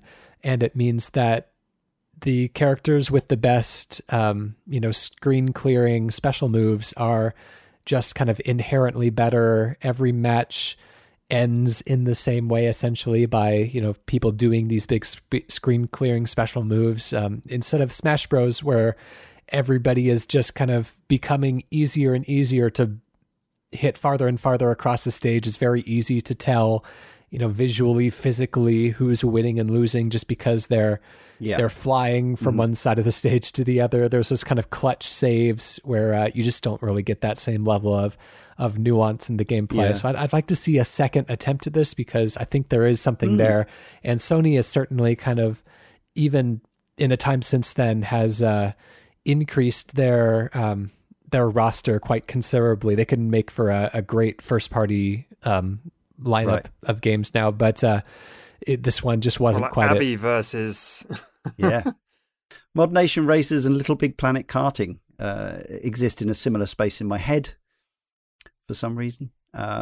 Both obviously Mario Kart-esque wannabes, but both with elements of games that had a creative factor to them. I kind of liked Mod Nation Racers. I got a bit bored of Little Big Planet Karting, but I think they were pretty much built on the same engine and controlled pretty much the same. But I think it was just by that point in the generation, I'd maybe grown a little bit tired of that kind of thing, or maybe I just didn't need that type of game anymore. But Mod Nation, I had a fair amount of fun with. It was one of those games where it encouraged you to make your own character and to paint up your own car and everything, to encouraging a lot of creativity and expression. And so you could you could very easily design your own cartoony, Captain Falcon or Phoenix Wright or whatever and race them around, which always That's it. Yeah. makes those types of games a lot more fun. It's cartoony enough to where if you make a Captain Falcon that looks, you're not going to be able to make him look realistic. So he's always going to look stylized. And so the range of what looks right is a lot more generous than something in like Forza Horizon, where if you're recreating Scooby-Doo's Mystery Machine, it has to be like spot on. Otherwise it's going to look like a cheap knockoff, There was a Twisted Metal installment. Now, these games are never really a big deal in Europe. They come out, but I understand they're bigger in America. But is that something any of us played? I owned it, never played it. Cool. Yeah, I think it was a PS Plus game as well at some point. I seem to have it. There was a game called Warhawk very early on, and a spiritual successor called Starhawk. And I think Warhawk was a relative of an old PS1 game called Warhawk, or at least inspired by, but I never played either of these. So I really liked Warhawk. I think it was a launch title for the PS1. And it was always a franchise I wanted to come back. And when they brought it back, it was sort of a large-scale multiplayer game, which, it was taking on Battlefield, which kind of has that formula down, and it felt like a cheaper version of it. I think... and it's another game that's probably not on this list. It is Massive Action Game, or MAG. Tried that later on as well. Again, it just didn't feel quite as robust as Battlefield does in that regard. But yeah, it was fun, but it never felt like a real polished quality title. A load of Yakuza games which are now available on other formats started life on the PS3, 3, 4, and 5, and 0, amazingly. There are also the Japan-only spin-offs which aren't available elsewhere. So again, you'll need a PS3 if you want to play, I think it's Kenzan and Gotoku Ishin, and you'll need Japanese as well, probably. Dust 514 was an ambitious FPS, the idea being that it was the ground troops interacting with EVE Online. That's right, isn't it? Yes. Yeah. I remember Jay being incredibly excited for this conceptually, but I'm not sure that the game quite ever lived up to the promise. Massive Action Game you just mentioned, I'd forgotten about. I remember there being a few real exponents of this, or proponents of this one, but did anyone partake? Well, Ryan certainly wouldn't have done. Nah. From memory, you chose one of 3 factions, and you were locked into one of those factions, if I'm remembering correctly. I definitely played it. And I think the selling point was large-scale battles. Was it 128 players or 256? 256 sounds crazy, but maybe that was what it was going for. I seem to remember it was certainly a large... Yeah, it was a large player base, but this came out at a time when the PlayStation Network for online gaming wasn't so strong. The infrastructure wasn't quite in place, and it just felt like everything was ropey and it could fall apart at any time. And it was such a shame because the intention I really liked. I liked the fact that you kind of locked into one of these factions and you battled for that faction, and you were going to take part in anything that was going to take on the Battlefield series, because that's like a one game juggernaut that needs to be challenged for other games. And MAG at least had a direction of change that was going to make it stand out. And I think the problem was that it needed a large player count, and it wasn't Battlefield. So it was kind of the victim of its own ambition in that regard. And I don't think the servers were active that long. I think it definitely didn't make it out of the PS3 life cycle. A couple of AR type games using the PS.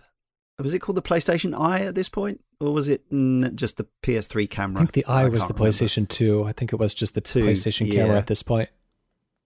Yeah. Eye of Judgment, I remember being quite a novelty, and there was another thing called Wonder Book, Book of Spells, which I have an image of Ryan playing this, but I could be completely wrong. No, unfortunately not. I bought a PlayStation camera really, really late, like even post PlayStation 3 era, so I might own it, but I don't think I've ever. It makes for a good E3 showcase, but I don't think I heard anyone talking about it during its time.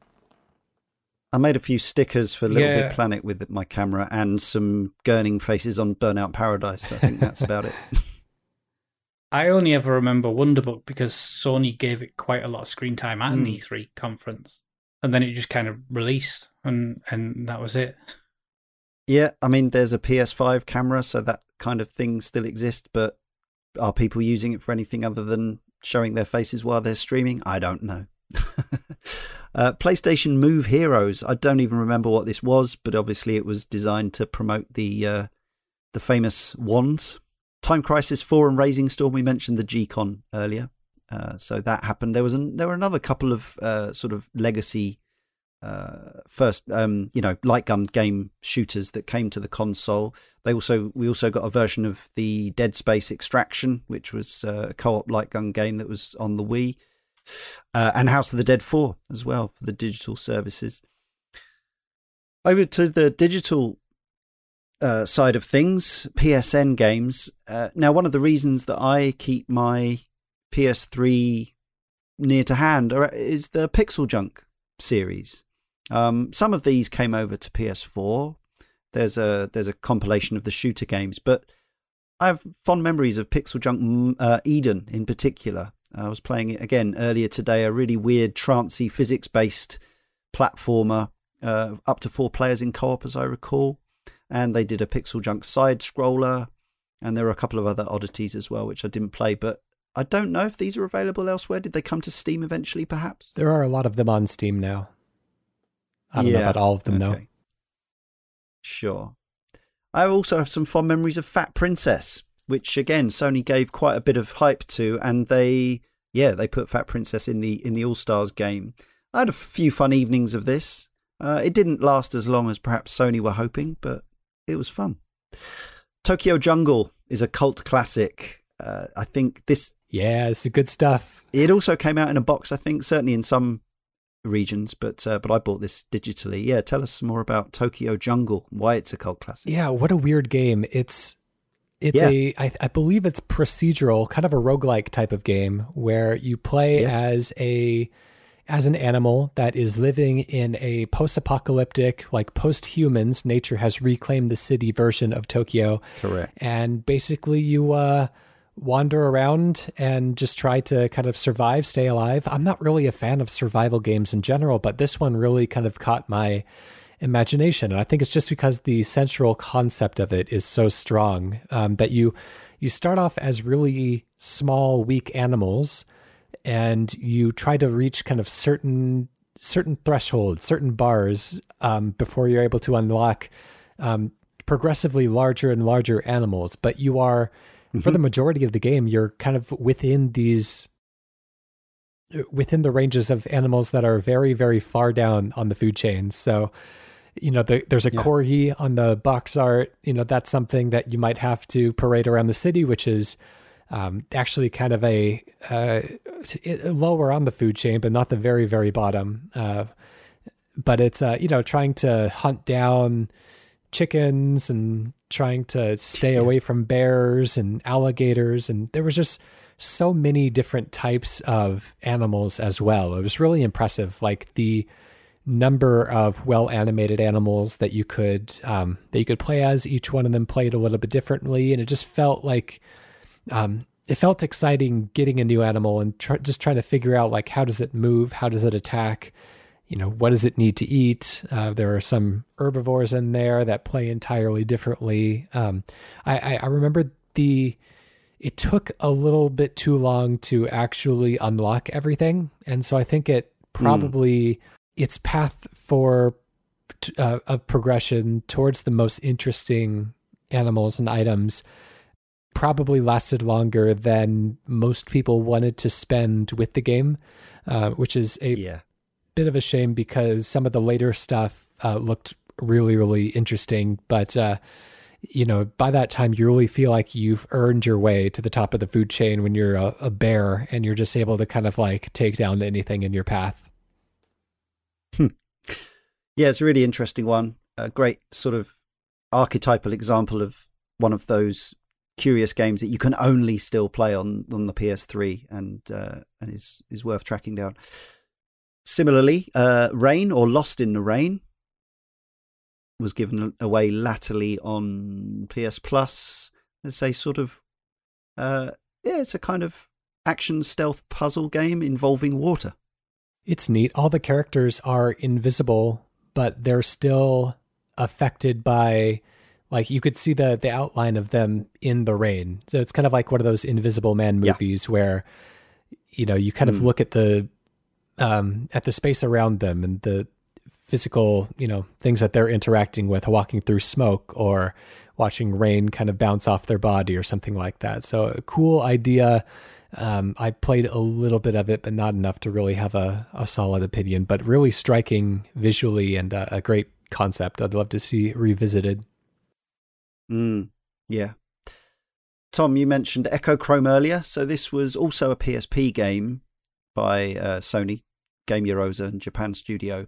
Isha-inspired puzzling. So at quite a sedate pace, but with some really neat brain-bending ideas. I can't say much about it qualitatively because I only tickled at it and only in PlayStation Home. Okay. So it had much more impact on me aesthetically in that Made I an remembered impression. it. Yeah. But I don't remember loving it or sticking at it. It was well reviewed at the time. And again, I'm not sure, there may be other ways to play it, but certainly, I think PSP and PS3 is probably it. Pain. A late addition, good call. Was it free to play or it had microtransactions, as I recall, didn't it? This is a game. I think they gave it away for free. Maybe they gave it away. I think it was a PS Plus game. You fire your little dude into the scenery. That's basically at the peak of ragdolling everything. They released a game about ragdolling someone into everything. Yeah. And trying to score points. And it seemed to have this surge of real popularity really quickly and then just faded away into nothing. And I watched a competitive playthrough of it last year for, why would, what else am I going to do on a night? And do you know what? It was actually quite funny. I appreciated it a lot more for the sort of the skill ceiling that's in that game. But it was, I mean, that was a real game of the moment, wasn't it? As those physics had just got to that next kind of stage of evolution, there was a game all about really just showcasing them in the most ridiculous manner. I still think it's a good concept. It just got kind of boring. You feel like you've seen everything pretty quickly in that game. Yeah, that's fair. Another really curious game that came out relatively early in the days of PSN and was, I think, one of the last ever PS3 games they gave away on PS Plus is The Last Guy. This is a game where the graphics are kind of built out of satellite type photographs of terrain, and you play a tiny little guy and you have to herd people away from zombie monsters. It's a bit like the old Sega arcade game Flicky, where you touch people to get them to follow you and then you try to deliver them to safety. Again, like there's nothing quite like it anywhere else, and as far as I know, the only place you can play it is PS3. I seem to remember it having quite spooky sound, or being quite disturbing in a way. Like that and Echo Chrome, I remember my sort of very, very initial sort of PS3 downloadable game impressions were, this stuff is weird and quirky and odd and Yeah, that's definitely the vibe I got from a lot of the PS3 downloadable exclusives. There was obviously you can't really make a sweeping generalization, but if there was a sense to them, I would think like of XBLA at the time was your actual arcade games and things like that. And there were some on PSN as well. We got Gauntlet 2 and Mortal Kombat 2 arrived very early. But yes, there was this sort of sense that this was a home to even more esoteric and slightly off-kilter games than XBLA was hosting at the time. Another one of those would indeed be Trash Panic, aka Gomibako, which is a really weird and incredibly difficult game where you have to incinerate garbage in a bin. It's very good, though. I really like it. Yeah, once you get the mechanics, it's quite compelling. Ryan, yeah, well, I thought nobody else would have played this except me. So I'm glad you have. Yeah, this is one that I reference on Playwright quite frequently, actually, because it's such like a singular thing that no one else has really done before, to my memory. But it's Little Infernos. It's got a tangential link to it. Little Inferno is it doesn't have like a sense of challenge to it. It's more of like the puzzles themselves. Like this is Trash Panic is a Tetris type of game where you're basically trying to fit a certain quantity of trash into a bin of different sizes. But the way that it's done is that not only are you trying to kind of Tetris the differently and weirdly shaped objects together, but you also have to account for like the materials that they're made out of, the weight of the materials. So something that's squishy is going to, it's going to be really easy to kind of like slot in somewhere, but everything that goes on top of it is going to be kind of lopsided and things aren't going to be able to balance on top of that. You're not going to be able to crush something squishy. Whereas if you have something like a glass that that is kind of brittle, then you're able to either like drop that like you would in Tetris, or drop something heavy on top of it and it would shatter and essentially just be, non-existent any longer. And so you would get little bonuses along the way, like bombs and stuff like that to clear up some more space. But really, really just a clever way of doing something that is so kind of intuitive in your mind, squishing things down and dropping heavier things to weigh down lighter objects. And then each level would kind of become larger and larger in scale as well. So for the opening level, you're in like an office and you're putting like paper airplanes and staplers and stuff like that into the bin. But then as you get larger and larger, then all of a sudden you're putting telephone booths into a bin. You're putting oil derricks and stuff into larger and larger bins. And so Katamari style. Yeah, exactly. In that respect. Yeah. And there's a whole ego versus eco thing going on, so you can dispose of garbage in a more ethical way or a more fun way of burning things. You have to watch your oxygen levels and all this stuff. Yeah, it's genuinely a little bit unlike anything else I've ever played, certainly. And yeah, it is PS3 only, as it has been for the last 12 years. I guess you can still buy it. I don't know, but somehow seek it out.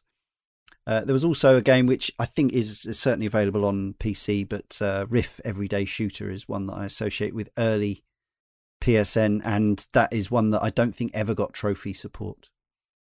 It's a little twin stick, slightly abstract twin stick shooter. Good soundtrack as well. With guitars, of course. There's just going to be chance for us to add a few more personal shouts in there before we close, but we always like to look back at a system's notorious turkeys. Now, turkeys is in inverted commas because firstly it's subjective, and secondly there are lots of different ways of sort of defining what is a disaster. The first two that came up are sort of more to do with how high profile they were. PS3 exclusive Haze from Free Radical. People were hoping for and expecting maybe a really exciting top tier follow up to the Time Splitters games with some really cool ideas about combat drugs and players' agency and what they were seeing compared to reality. And the result was a game that, I don't know, became a bit of a laughingstock, really. Was that fair, though? Is it really a turkey, or was it just a big letdown? It felt like it had no soul in that. Yeah, it was just so bland. Like, conceptually, it should have been great, but the execution just wasn't there. Yeah, it was one of those where they showed off a really interesting concept at E3, and then when they finally wheeled out the finished game years later, they had kind of stripped away the personality that had been seen in that original trailer. I think it was a product of chasing trends. I think kind of imposed upon the artist rather than something that they really wanted to do themselves. And it just came away very, very middle of the road, very unremarkable, in a way that they probably would be, still remembered and talked about today if they had gone with the original concept that they had been pitching around. But it's one of those where, enough cooks in the kitchen, eventually all the kind of edges will be sanded off for a very safe product that ended up appealing to no one. And another relatively high-profile one was from Factor 5, who people had a lot of respect for, going all the way back to the 16-bit days with things like Turrican, and then throughout the N64 and GameCube era with the Rogue Leader, Rogue Squadron games. They were doing one that used the 6-axis to control a dragon, and you would fly about and set people on fire and everything, and then it came out and the reviews were pretty bad. Did anyone actually stump up for it, though? It was on my list of something to pick up around launch. Was it around launch? I think it was. Yeah.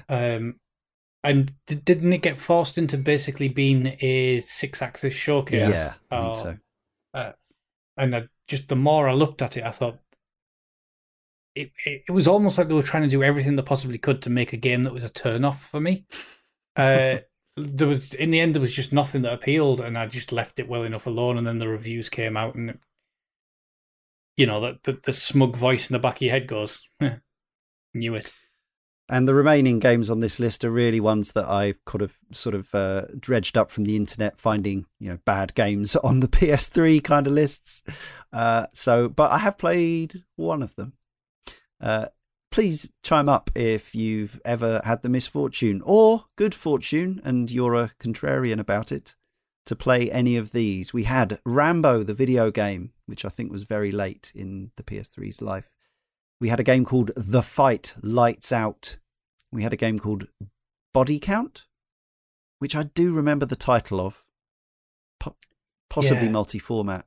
But the next one, Carl, I know you're a big fan of the movie Top Gun. No, I didn't play it. To be fair, the last Top Gun game I played was at least what I remember being decent, PlayStation 1 title. I know that there's been countless ones since, but no, I did not play this one on the PS3. Another relatively high profile, or at least they gave it some promotion, was a game called Amy, which I think has somehow been ported to more recent systems as well. But I remember the reviews for that being particularly bad. There's a dubious sounding game called Girl Fight. Anyone going to admit to owning that? No. Is that based on the movie? Is there a movie called that? I wouldn't know. Yeah, Carl. Michelle Rodriguez movie that's actually quite good. Okay. Sounds like it might well be. Speaking of movie tie-ins, then the Expendables 2 video game. No takers. The one I have played from this list is The Walking Dead Survival Instinct. So this is the non-Telltale game that was a tie-in with the TV series, when the TV series was still pretty new, based on the Dixon brothers. I completed it and I reviewed it. I don't know if turkey is too strong a term, but I wouldn't recommend it. Let's put it that way. Kick-Ass the Game, another movie tie-in. I like the movie. Don't remember the game even existing, but there it was. A game called Magus appears on worst PS3 games lists, as does one called Smash and Survive. And another film tie-in, DreamWorks Kung Fu Panda 2. A disappointing follow-up to the apparently okay Kung Fu Panda game. And finally, we have a game called Dream Chronicles, which I know nothing about. Sadly, we don't have a lot of experience of those between us, by the sounds of it. Looks like we avoided some absolute duds. Yeah. Oh, it's always the way, isn't it?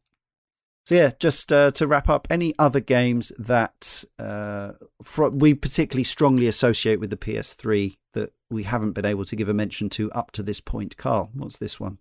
Yeah, so obviously we had Wipeout Fury, etc. were games that were on the PS3, but then PlayStation iterated those games for 3D TVs. Oh, So okay. if you had your 3D, you had a TV I remember capable that. of it, and you had your actual 3D glasses, you could play certain ones. Wipeout was one, Pain was one, and I can't remember. I think it was a pack of 4, and I can't really remember what the other 2 are, despite owning them. But I'm a huge fan. I think Super Stardust HD had a 3D version. Yes, that was one of them. And I love Wipeout games. They're so my type of game anyway. But it felt really, really good in 3D. And it felt novel at first. And I don't think it's quite what we experience now with VR, for anyone who's played VR. But it was quite good that Sony actually went to go and support these TVs that were actual capable of 3D, 3D at home, and Wipeout was definitely a standout experience. That I really enjoyed, and probably the only other game that I would strongly associate with a PlayStation would be Unfinished Swan, which has obviously since expanded, but was seen as a sort of a PS3 big title. And these were the kind of games that really did pull me across to the PS3 console, as we call them indies all the time, and I'm not sure how fair that is for all of them, but certainly they had an artistic style that stood out, and Unfinished Swan was really the one on the PS3. I'd totally forgotten that started on the PS3. Left me, to be honest. Yeah, that was a. Yeah, it somewhat left me slack-jawed in terms of the visual approach. It was pretty amazing. Yeah, that was a day one. Unfinished One was a day one purchase for me, just because I think I'd seen a preview of it or something, and just been really interested by the very first mechanic in the game, which is throwing the paint at the walls. But as it turned out, I really fell in love with the storybook aesthetic and the framing of the story. And it's, they sort of quietly gone about their businesses releasing these really wonderful games. What Remains of Edith Finch was the sort of follow-up, but Unfinished Swan, I think I've gone back and beaten it 2-3 times. I played it with the kids. It's just, there's something about it, the atmosphere of the game and the mechanics, and the music, absolutely wonderful music as well. Yeah, real standout for me too. Ryan, you've got a few here that you want to give a shout out to from the PS3? Yeah, on the PlayStation 3, I played a lot of the You Don't Know Jack 2011 version that they put out there, which was, I guess we kind of learned in retrospect, them kind of warming up to Jackbox's ultimate goal of Final producing yearly Jackbox party packs. The first 2 of which were available on PlayStation 3. I'm sure they kept releasing them on the old console since then, but it felt like, after the first couple, a lot of people's attention moved to the newer generation of consoles. It was kind of a tail end of the generation type thing, but I remember, Jackbox 1 and 2 being real kind of mainstays for PlayStation 3 owners at the time. I think it was before that series even really got all that popular and well known, but those who were in the know, those who had followed the Jackbox team from You Don't Know Jack and some of their earlier works were there early and were vocal proponents, and say it's been a very successful series ever since. It's interesting to see where it kind of started from. Was Sports Friends PS3 as well? I yes, think it was, that used the PlayStation Move controllers as well. That's right, yeah.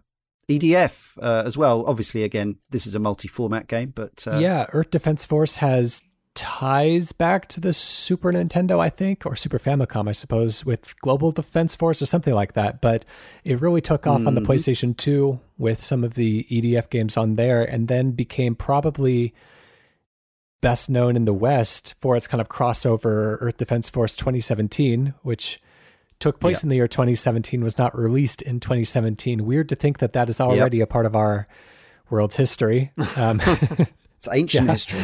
They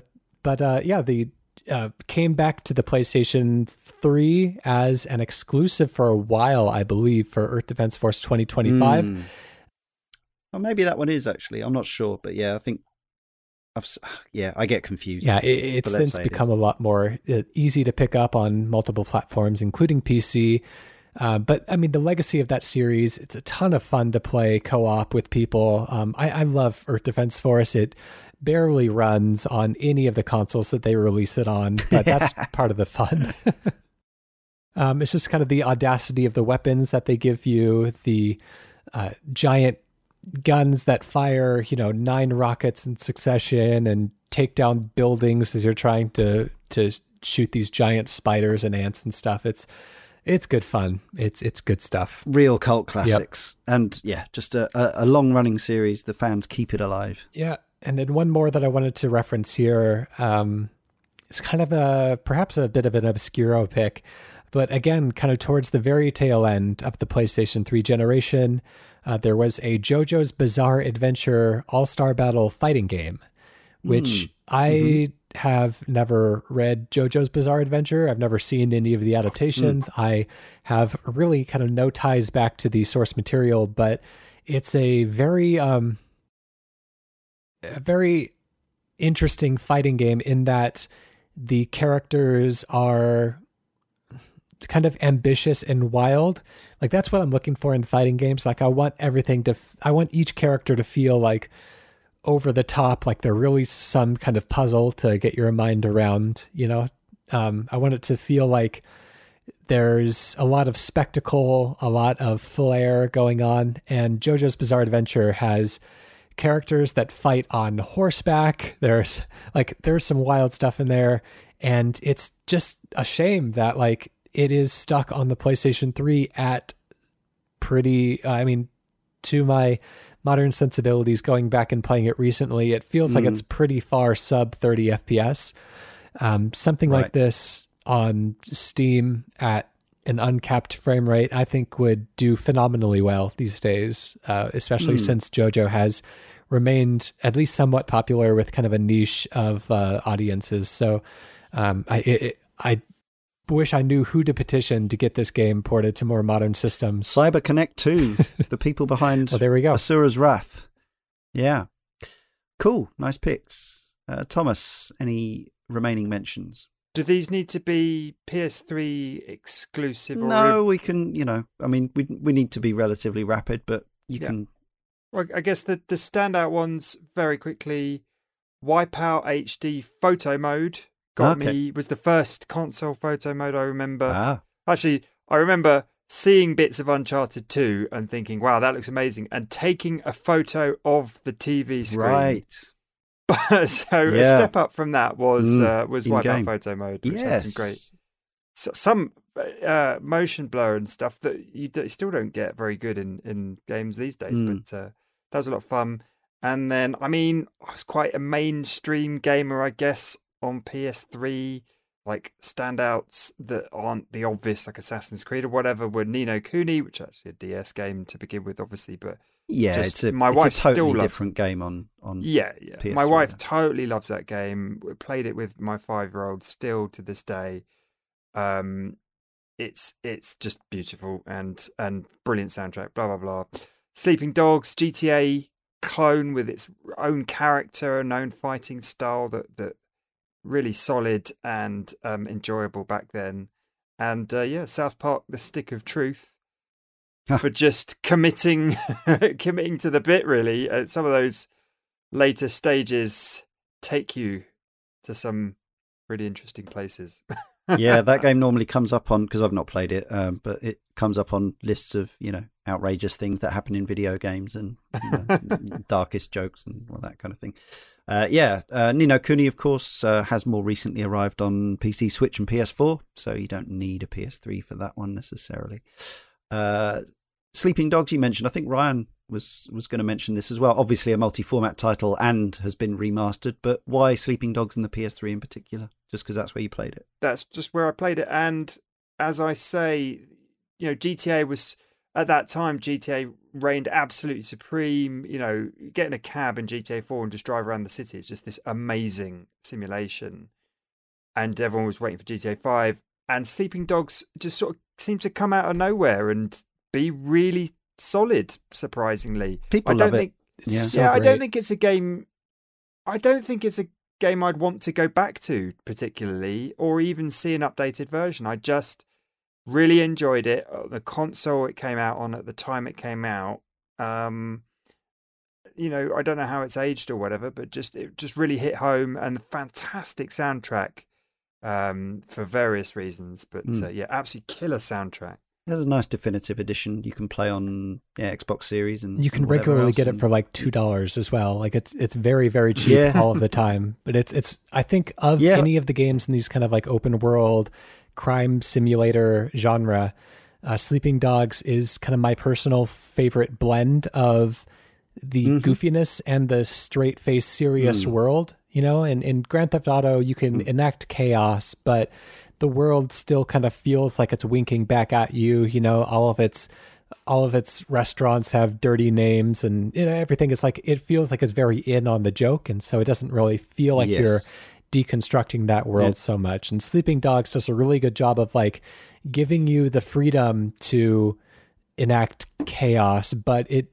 doesn't ever show its hand as being a comedic game, but it also doesn't come across as too self-serious. Like, it rides that line really, really tightly, and it's a beautiful world to be a part of, a presence of. You can walk around as a tourist, never punch or hurt anybody, and get a lot out of it that way. But if you want to my friend and I had a lot of fun times of trying to steal the double-decker buses and drive those up spiral staircases or into the bay, and the amount of like stuff that you can do in that game while listening to the kind of traditional like Chinese soap opera type of music that you would hear on the radios, just it makes for a really fantastic experience. As not to mention the lack of guns, I think adds a really nice dynamic where everything is very physical. Everything's very immediate. You're not doing anything from range. The amount of times you use a gun is very, very infrequently in the game. And so everything is very up close and personal, which feels like a great way to experience the city as well. We did a Sleeping Dogs podcast some time ago, listener, if you want to hear more on that particular game. Just two from me that are absolutely PS3 only. Well, one of them's an arcade conversion. The first one I have to mention is Keita Takahashi's Nobby Nobby Boy. Barely even a game, really. Just a thing that you play with. A game in which it's got a really weird control method. You play a little thing, Nobby Nobby Boy, with two ends and a middle. You can stretch out the middle. You can eat things. You can poo them out. It's got loads of music. It's set in a weird, surreal pastel world.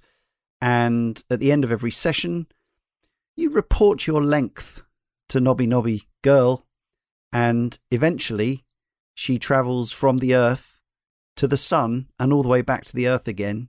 And she did. I loaded up the game today, and it seemed that before they shut the service down, she did indeed.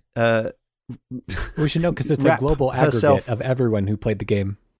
Yes, thank you. Yes, very clear. Yes, it's not just your own. It was indeed all.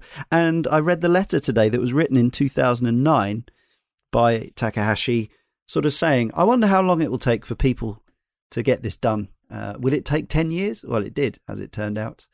The game came out in 2009, and it took around about 10 years for it to happen." Just a really weird thing, genuinely like nothing else, and completely pointless, but also wonderful.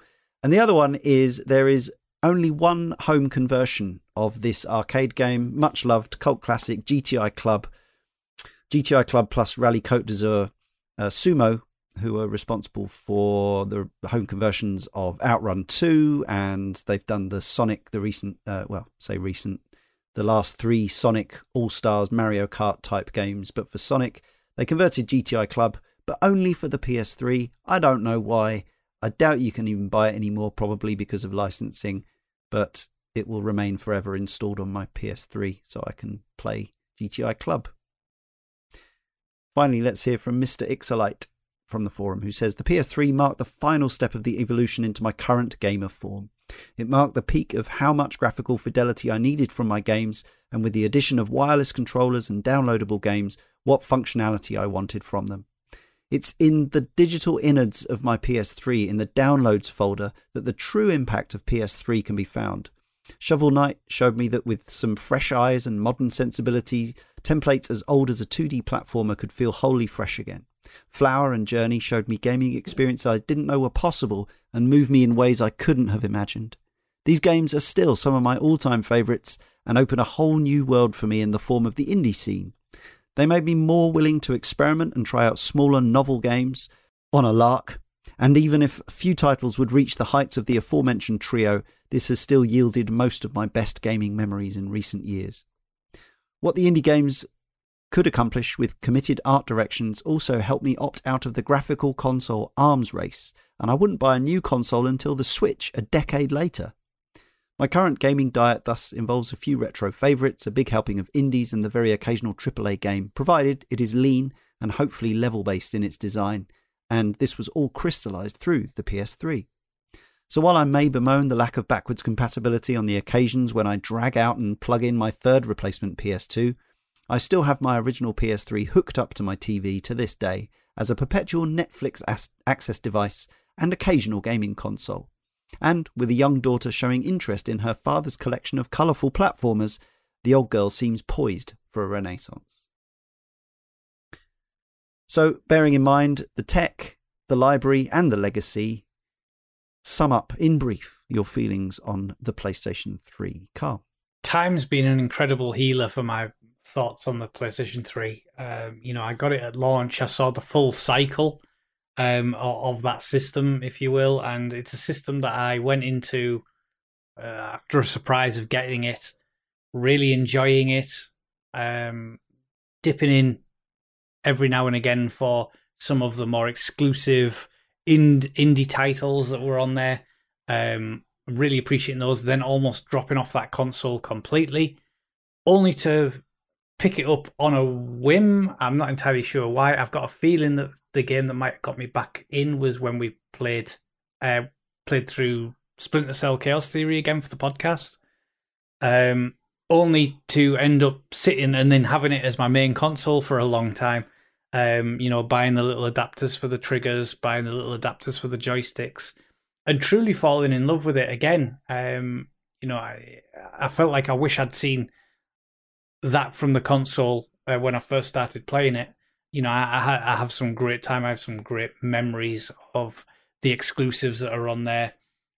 Seeing titles like the Uncharted series evolve into this juggernaut franchise now that it's got a movie coming out, all the way down to titles like, Journey, Flower. It was a console that really did offer such a vast array of titles in different genres, some successful, some not, but we saw risks.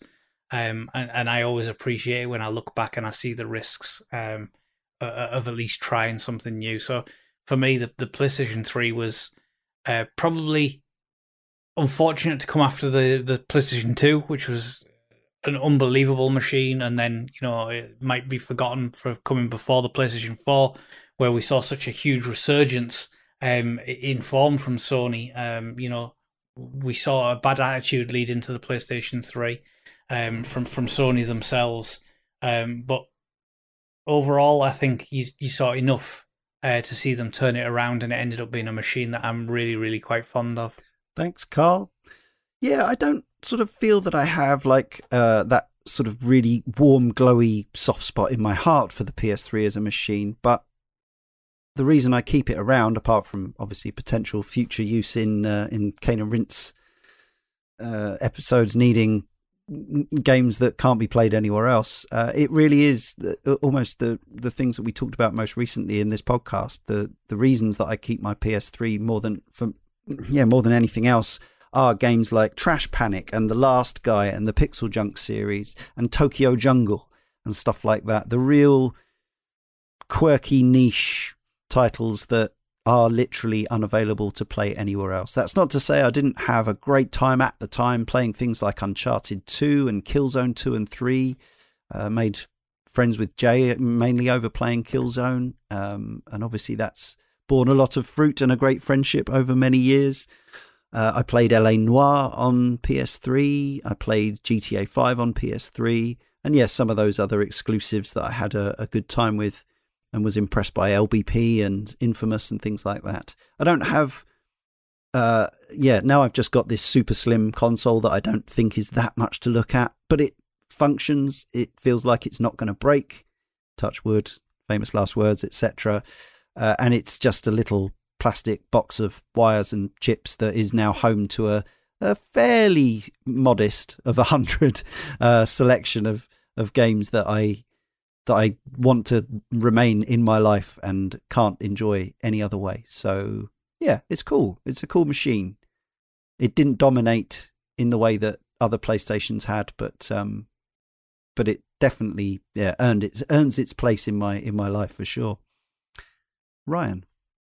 PlayStation 3, I kind of divide PlayStation's legacy into two different eras. There's kind of the PlayStation 1 through PlayStation 3, where it feels very kind of Japanese-led in its development. It feels like, there's a lot of those kind of series that would carry over between those systems, and a lot of the same kind of ethos for building games. Whereas in the PlayStation 4 and PlayStation 5, they're starting to kind of feel a little bit more Western-led in their sensibilities as far as the types of games that they are producing from a first-party perspective.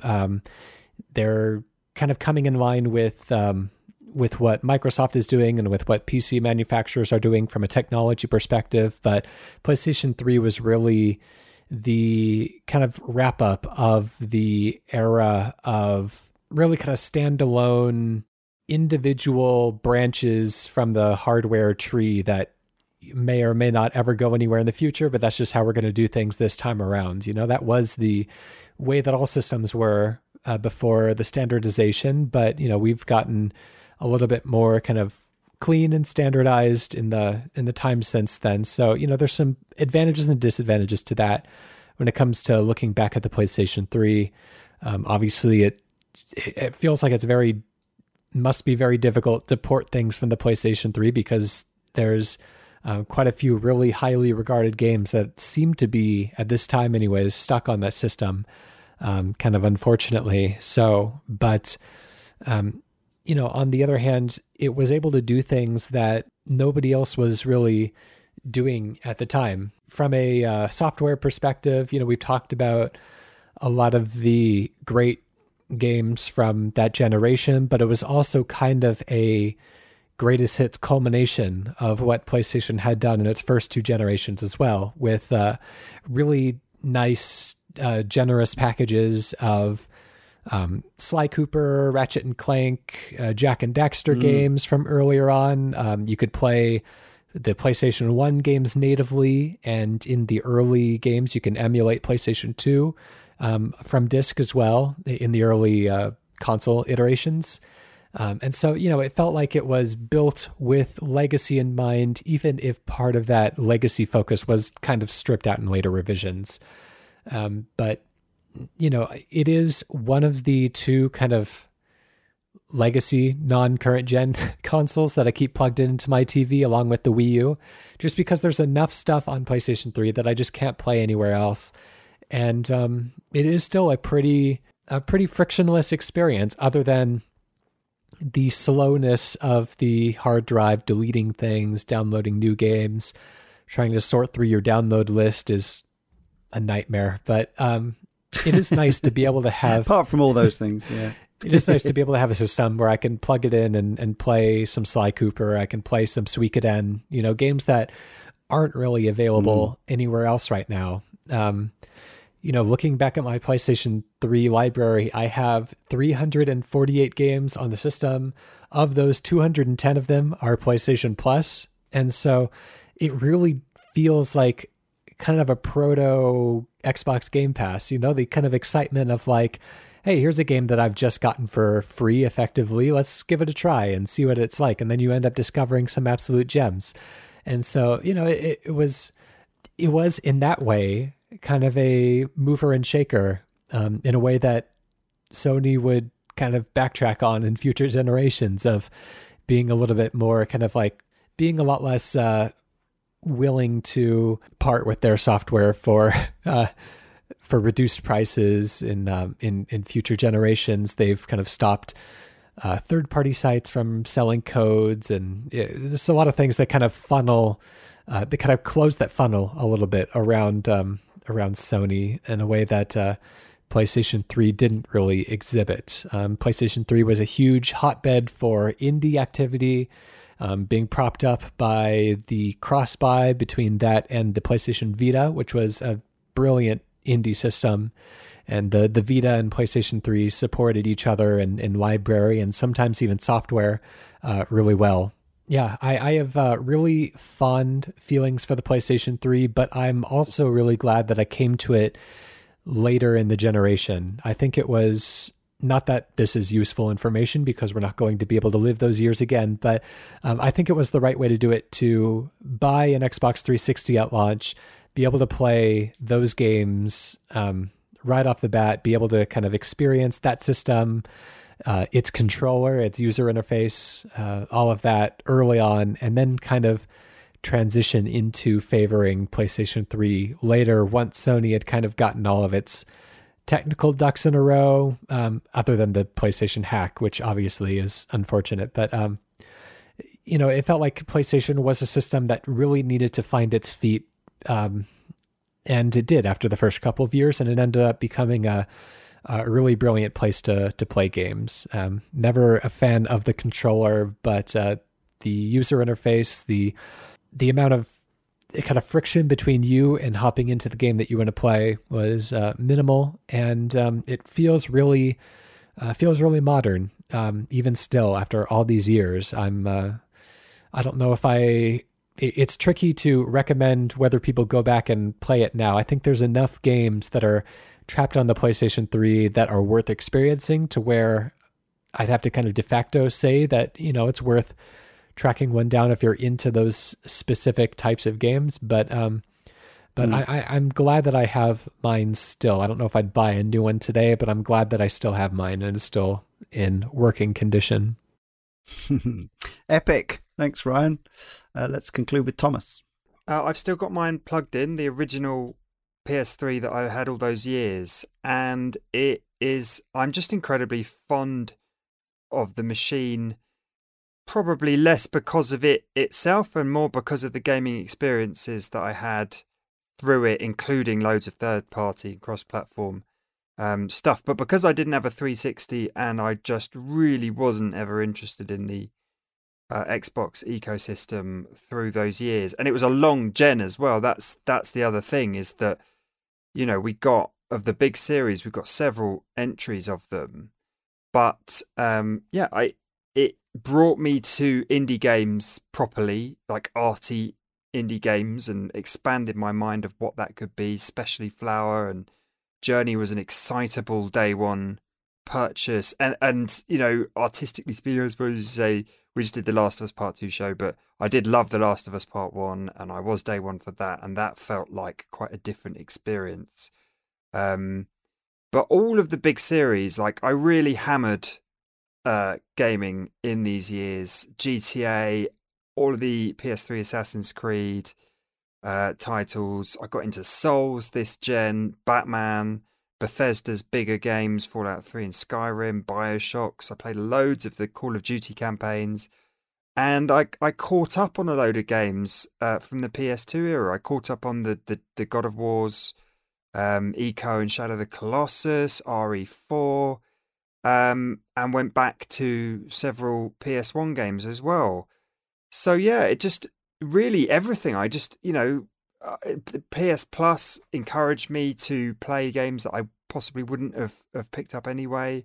I remember this was an era of still lots of box games, going into a computer exchange and picking up stuff cheap and going back to older stuff. So, see, I really caned and rinsed the PS3. I maybe, on reflection, could have gone, I probably won't, but could have gone back to more esoteric stuff that will get locked to the console. But mainly I just think back to, Uncharted 2 just absolutely blowing my mind, and bombing around in Far Cry 3 and sneaking around in Dishonored, the big games. I think it's the last console where I really tried to play all of the really big games and kind of had the time to.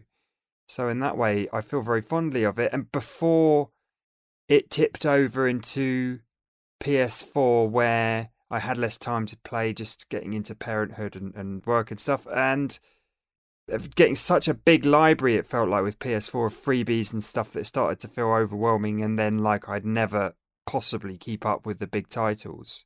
So I for that reason, predominantly because of the games and because I didn't have a point of comparison, I didn't know that I was playing, inferior versions of them particularly.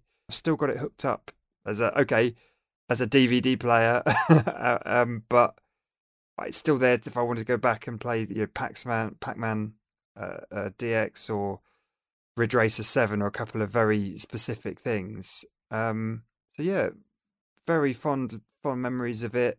I'd be sad when I finally unplug it, I think. Jeremy, Pac-Man DX, a very different game to Pac-Man Championship Edition. Did I say Pac-Man? You may have done. Well, there we go. That's another console covered. As I always say, sorry if we didn't speak about the specific element or game that you wanted us to, but, next time you'll have to put some thoughts on the forum ahead of time, and we can include that. But for now, it remains for me, Leon, to thank Carl, Ryan and Thomas, as well as Editor Jay and our correspondents, and, of course, all of you for listening. If you've enjoyed this podcast about the PlayStation 3, please consider our Patreon, patreon.com/CaneandRinse, because it helps us keep on doing what we do. But also, it means if you sign up, if you're listening to this one and you're not a patron, you sign up now, there's already another one of these out for you to listen to. We haven't even decided at the time of recording what it's going to be about, but there will be another one. Until then, goodbye.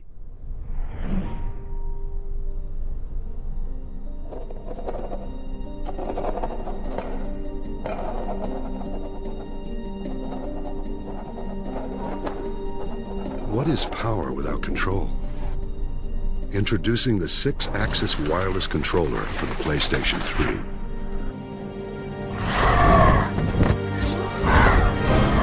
Just tilt the controller to avoid an obstacle or strike a target and the game respawns instantly.